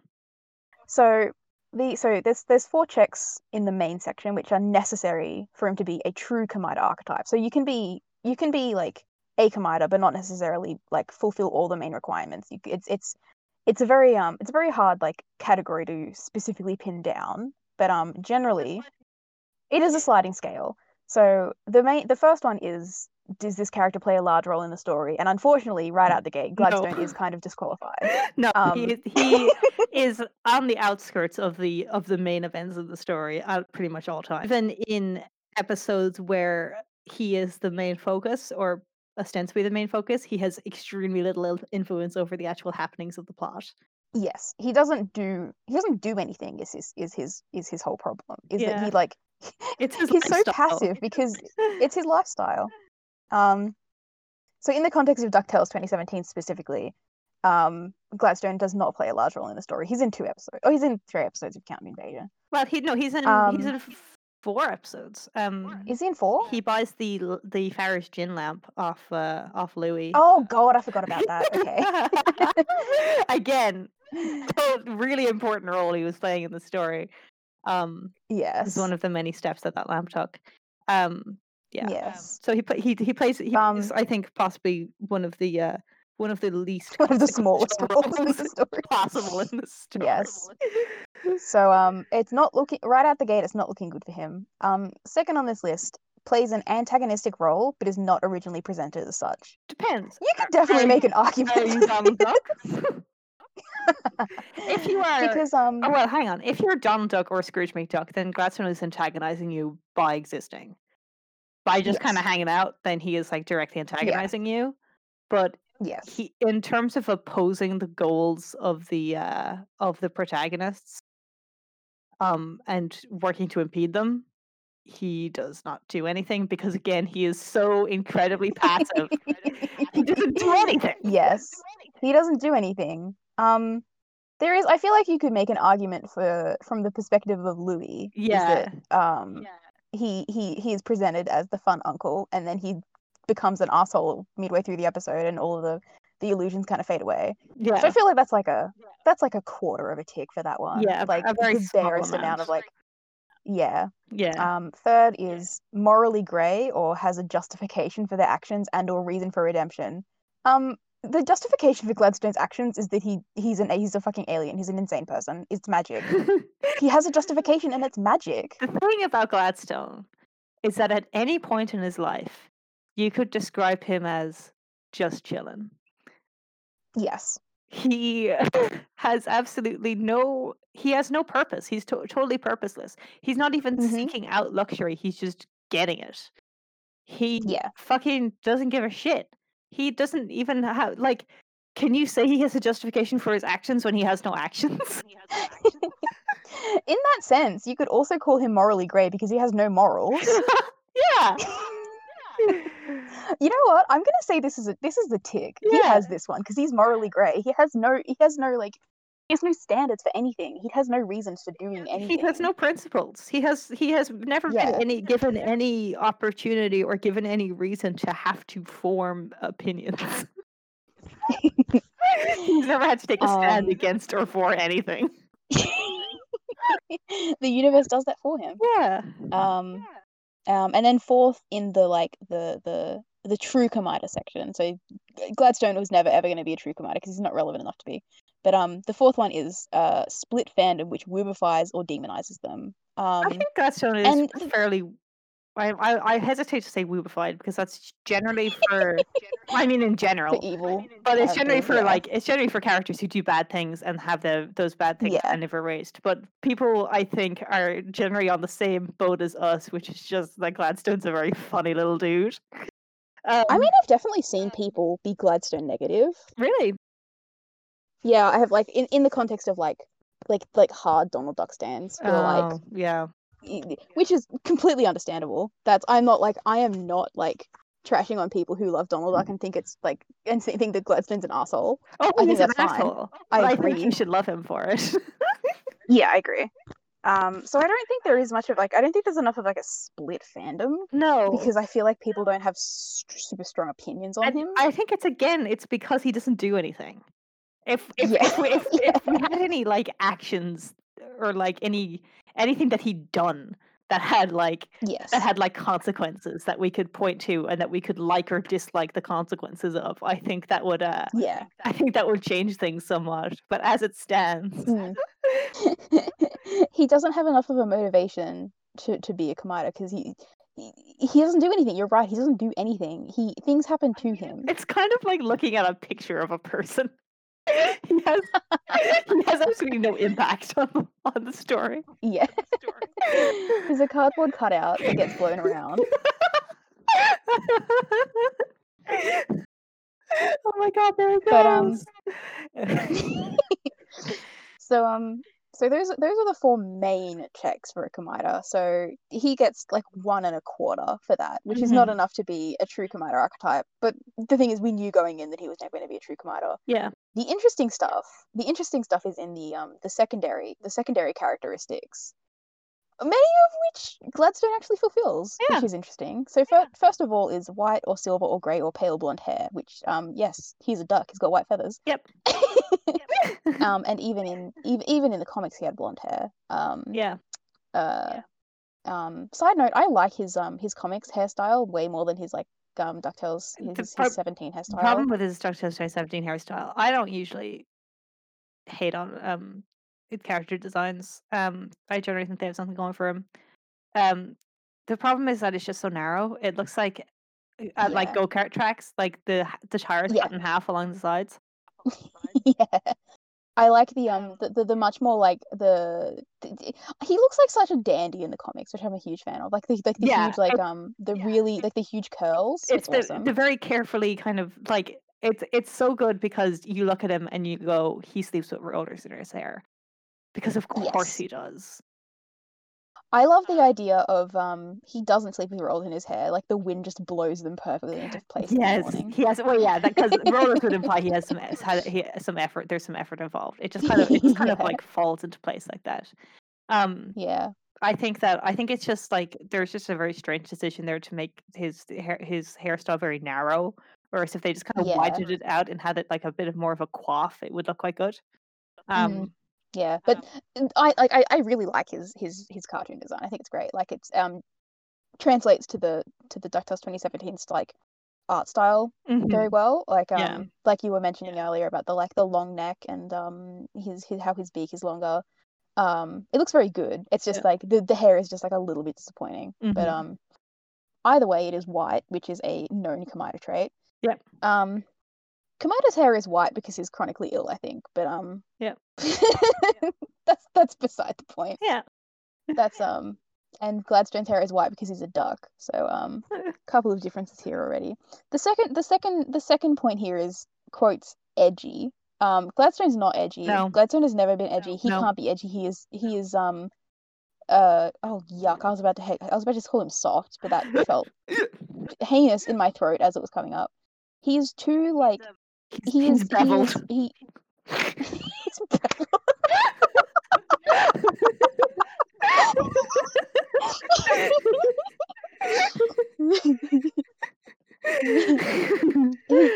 he's been sanded down. Yeah. He has no sharp edges. He has. So he's not edgy. He's totally frictionless. He's smooth. Like I was saying, he's a cardboard cutout of a person. He's sliding around everywhere. He can't hold on to anything. He's got no ridges on his fingers. Yeah, Uh, he's not edgy. He's a prep. He's mhm. he's He is a prep. popular. He does not go against the Mhm. flow in any way, shape, or form. No, He he fits the popular fashions very much. Like he he is likes. totally benign, like a tumor. There's lots of very interesting metaphors for Gladstone in this first segment. He's like a cardboard cutout. He's totally frictionless. He's like a tumor. He's beveled. It's like the image that's like a boy should be like the opposite of himself, soft, wet, a lesbian. You know the image I'm Yeah, talking yeah, yeah, about? yeah, yeah, yeah, yeah. Hang That's on. Gladstone. That's Gladstone. Um, Oh my god, an autofill. A boy should be like a bowl of cornflakes. Sweet. Cold, harmless, available, dry, wet, corn, sexless, dangerous, shy, extroverted, the Grand Canyon, hot, 2 inches tall, the opposite of himself, a lesbian, God. Also. That's Gladstone. This image is Gladstone now. yeah, I've that decided. is him. Hmm. This is a character analysis of Gladstone Gander. Yeah, But so to sum it up, he's not edgy. The third point on this list, though, he thoroughly fulfills, which is just is male. Yeah, he's a man. he is male. He's male. Yep. He's male. Congratulations. Woo! And that's kind of like a Congratulations, side it's a effect of boy. like that is like a side effect of the Komeiter effect, as like a cultural phenomenon, which is like this generally doesn't happen to like female characters because morally grey female characters are just kind of generally hated. Yeah, They they don't really get the same like tend to be written off as yeah, evil. yeah, which is kind of just like symptomatic of problems in fandom in general. But Mhm. yeah, so Gladstone Gladstone can thoroughly and enthusiastically tick one of these. Whee! The next one The is young slash not traditionally masculine. he is a dandy. He's a dandy. He's a fop. He is a fop. He is just like he is just like he's like an effeminate Victorian man. It's very Yeah, funny to me. yeah. So big old tick. Mhm. The next one's maybe a little bit of editorializing, but it is has gay subtext or it's blatantly gay. I So point you to the picture.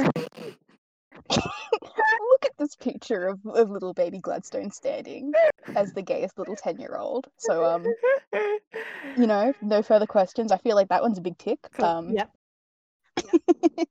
The next one is very funny, which is protagonist has a soft spot for them despite their objectionable actions. It's literally the inverse. It's literally the reverse. The protagonist has a hard spot. The protagonist has a hard spot for him despite their non-existent action. Their lack of action. Donald hates Gladstone. Not because he's objectionable, not because Gladstone's done anything, because Gladstone exists. I think that this question is so far in the double negatives that we can tick it.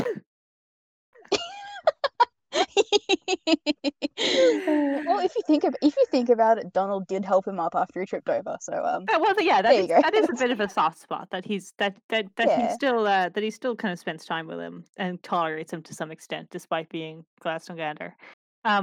Yeah. That's his objectionable action. Objectionable actions is so funny. My objectionable action of existing. Of being alive. So next one's interesting.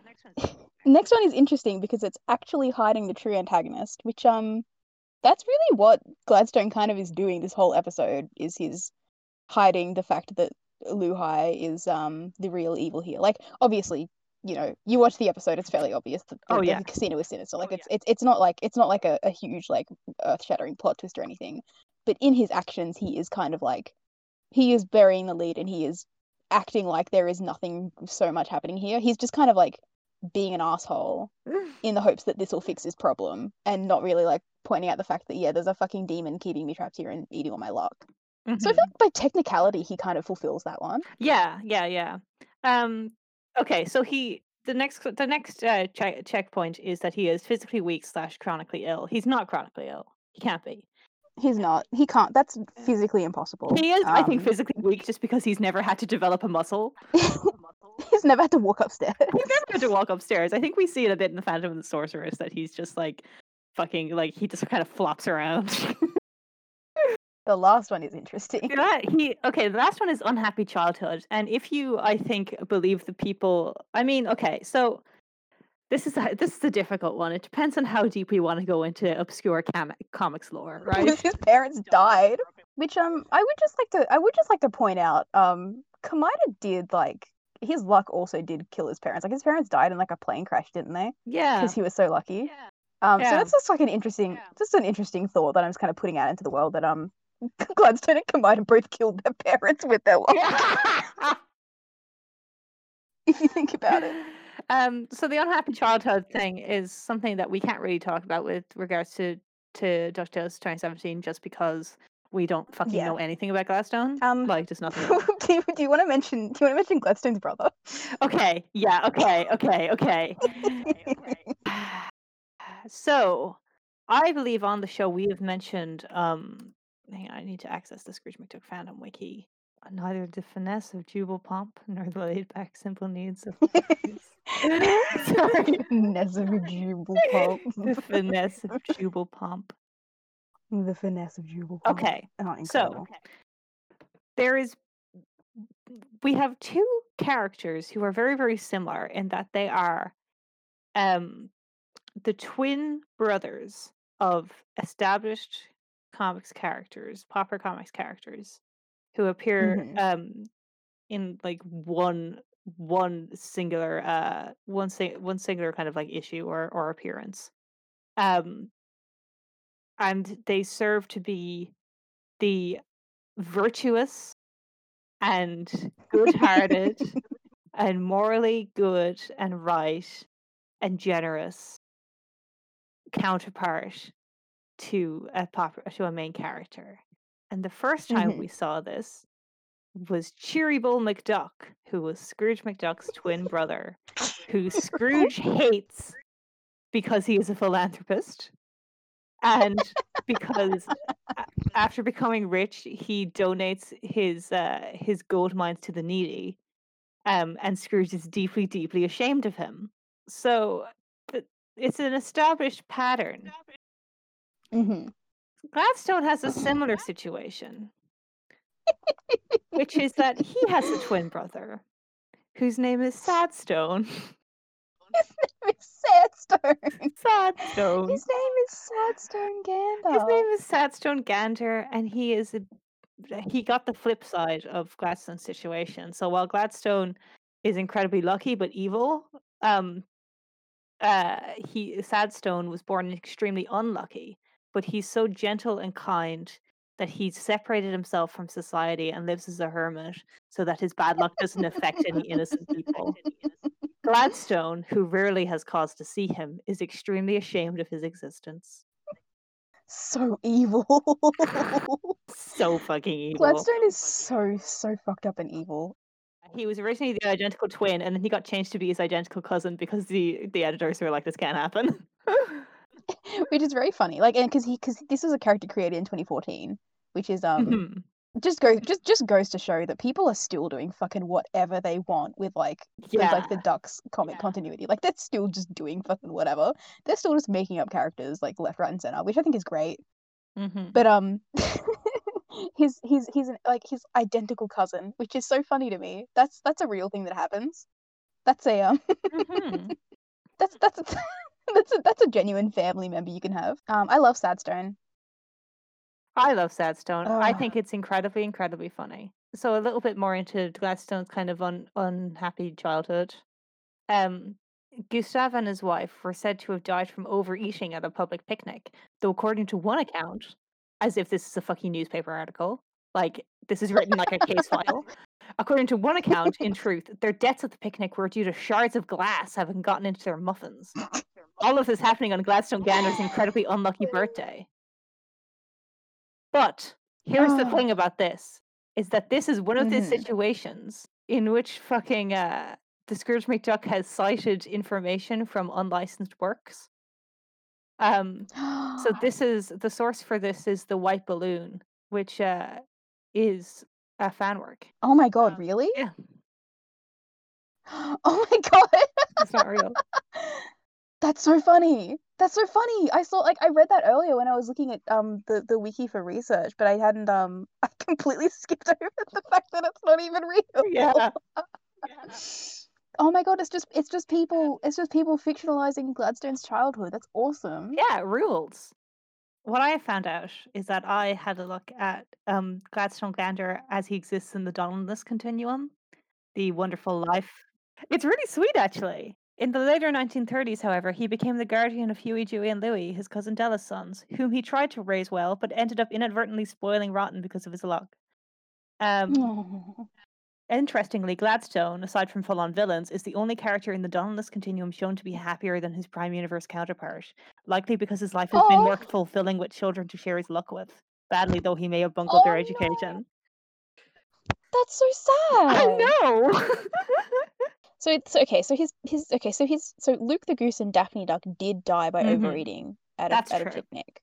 So okay, so I feel like your parents dying when you're young is is I feel like that's enough of a point for an unhappy childhood. I Mm. don't think okay, it's an unhappy childhood. That doesn't mean that Gladstone was unhappy. No. It's an unhappy childhood in a vacuum, is what I In mean. theory, it's an unhappy childhood. Yeah. Um, I feel like that counts. I don't mean to say that Gladstone, like, wasn't, like, sad that his parents died. That's a bit of a rough It's thing to just say. no. It's just that it clearly did not impact him that much. Like Yeah, it didn't really ruin his life, did it? Um, no. yeah, so, like, He's not that fucked up about it. having taken a bit of a dive into Gladstone's kind of sordid comics past, Hmm. I think we can say that we can half check the unhappy childhood box, I think. So very nice. So that's 7.5 out of 9 for Okay. the supplementary Kamada I check. think we can say with certainty that despite him not having the four previous checks, he is a Kamida. Um, He is a Kamada. So we are doing hard hitting science here. This is mm, we are like at the forefront of like innovation because yeah. I don't think anybody's really answered the question of whether Gladstone is a Kamada. People have drawn him We like analyzed his DNA. people have like yeah. Yeah, we took him to the lab. Yeah. Because people have made jokes about it that like, oh, they're both lucky. And like I've seen like images of people drawing Gladstone in Kamaida's outfit, which is very funny. But I don't think anybody's really done the research, really like gotten down to work and actually put in the time and come down to the conclusion that yes, he is a Kamaida. He is not a Kamaida in the sense of like reception from the fandom, but in pure character traits, he kind of is. Yeah, he fits If the you think character about it. traits. He doesn't fit the narrative role or the fandom Yeah. response of a Kamida. Um, He fits the character traits, but he's too stupid to realize, which is why he doesn't get the he doesn't get the fandom response. the problem of Gladstone Gander is that he is stupid, passive, and irrelevant. Exactly, and we love him for it. We love him so much. We love him so very I much. want to talk about one more thing, which Hmm. is going to be, I think, not related to Gladstone at all. It's related to the Awesome. setting of the casino Yes. because there is an episode of Star Trek: The Next Generation Oh where my god. Okay. I'm sorry. That sounded so exasperating. oh Go my on. Talk about god, Star Trek. fine, fine. Okay. No, no, no. Talk about Star Trek. I'm listening. I'm listening. I promise. Talk about Star Trek on our DuckTales podcast. Go ahead, go. It's just the fact that the setting of so basically the casino is a Hotel California situation, right? Yes. Yes. It is. You know, you can check out, but you can never leave. Um, Yes. the just a an otherworldly casino that traps you in it. But Yeah. the same thing actually happened in the Star Trek Next Generation, but with a kind of interesting situation there, which was that in the Next Generation, they landed on a planet and became trapped in this casino, which was full of all these people who could come and go, but they couldn't leave and they couldn't escape. Hmm. And they went upstairs and they've they found through their tests that none of the people in the casino were real, Uh huh. that they were kind of constructs. And they went upstairs and they found in one of the rooms this decaying skeleton that had been there for hundreds and Mhm. hundreds of years. That was the only living person who had ever been there. And on the bedside table was this book that took place in a casino. And they Mhm. identified the guy from this from the skeleton from like what remained of his clothes, that he was actually like a an astronaut from our time who had never returned from a space mission with several other astronauts. Um, or like, like 100 years in the future or whatever, but like before, Yeah, yeah, yeah. warp speed or whatever. Yeah, yeah. That they'd basically gotten like sucked into a wormhole and ended up in this place, and that he was, the last kind of person who lived, and they found his diary. And they found out that what had happened was they had crash landed on this planet, which was um populated by this alien life that was like, not really tangible alien life, but Mhm. highly intelligent and very powerful, and that the rest of his crewmates had been killed. Um, but the aliens felt so guilty for having killed these like what they recognized to be living beings with like kind of the atmosphere and whatever on their planet, that they created this this environment for him to live in based on this book that was in this casino Oh. that was set in this casino, because they interpreted it to be like this blueprint or whatever. It was the only thing that they had to go off on, like what they Mhm. couldn't communicate with him. So it was based on like what they thought that humans did, or what they thought their lifestyle was like. So just the events of this book of this story are playing out, and he writes in his diary he fucking hates this book. It's trash. It's like this really shit. It's this like this really poorly written book, like this horrible like cheap kind of thriller about like Mhm. this guy who works in casino and like this woman that he's in love with, and he's in trouble with like this local kind of crime boss. And the climax of the book comes Just like when Launchpad. yeah, exactly. But the climax of the book comes with when like the crime boss like comes in and there's like there's a standoff and the guy gets shot. Mhm. But what's supposed to happen before that can happen is that these foreign investors are supposed to arrive.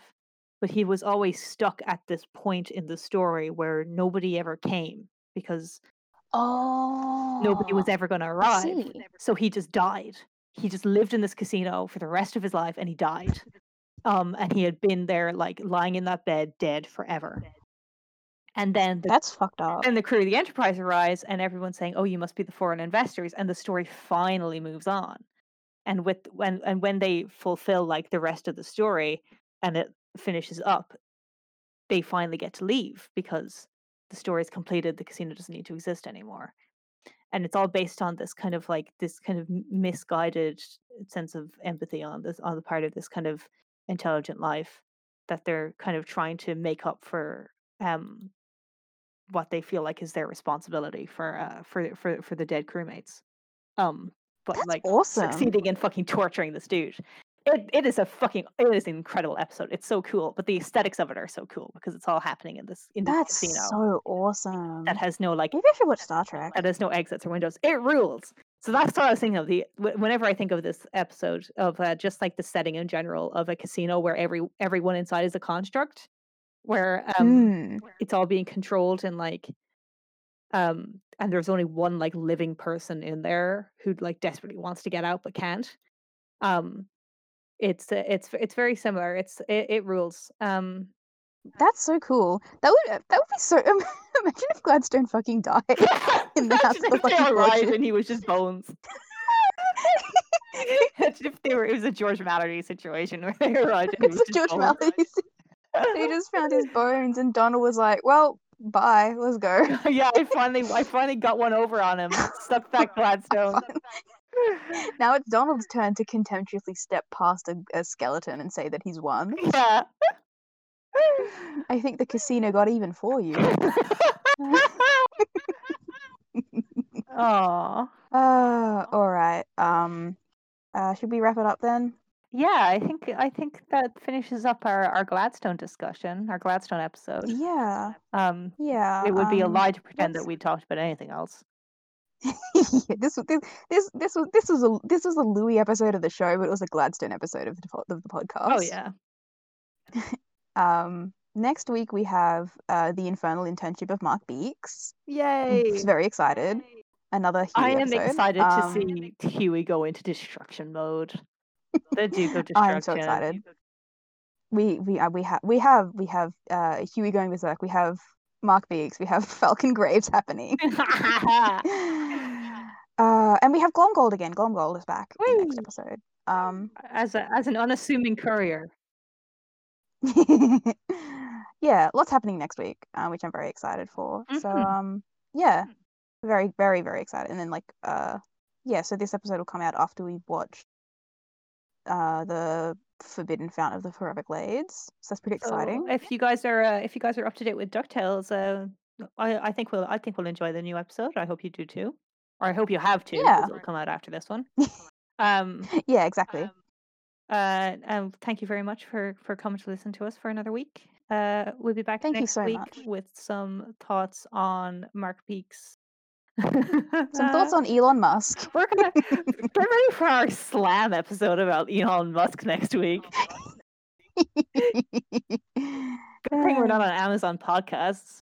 Does Amazon do podcasts? I think so. Oh, they do Audible, and podcasts are on Audible. Well, good thing we're not on Audible, because we'd get totally cancelled for our. We would get demonetized so quickly. Yeah, for our because we're already monetized. Oh god, we can never do Audible ads now. No. Oh, they're gonna make us take down our Mark Beeks episode. The Amazon drones are gonna come for us and throw packages at our skulls. They're gonna come and pick us up and fly us away. We're gonna get carried away like Louis did with the goals. That's just how hard we're gonna slam Elon Musk in our next episode. So look forward to that. Yeah, get ready for it. See you next week. See you next week, everyone. If you have any information regarding Dimwitty's disappearance, or any information that might lead to his capture, let us know at Dear Dimwitty on Twitter, or email us at deardimwitty@gmail.com.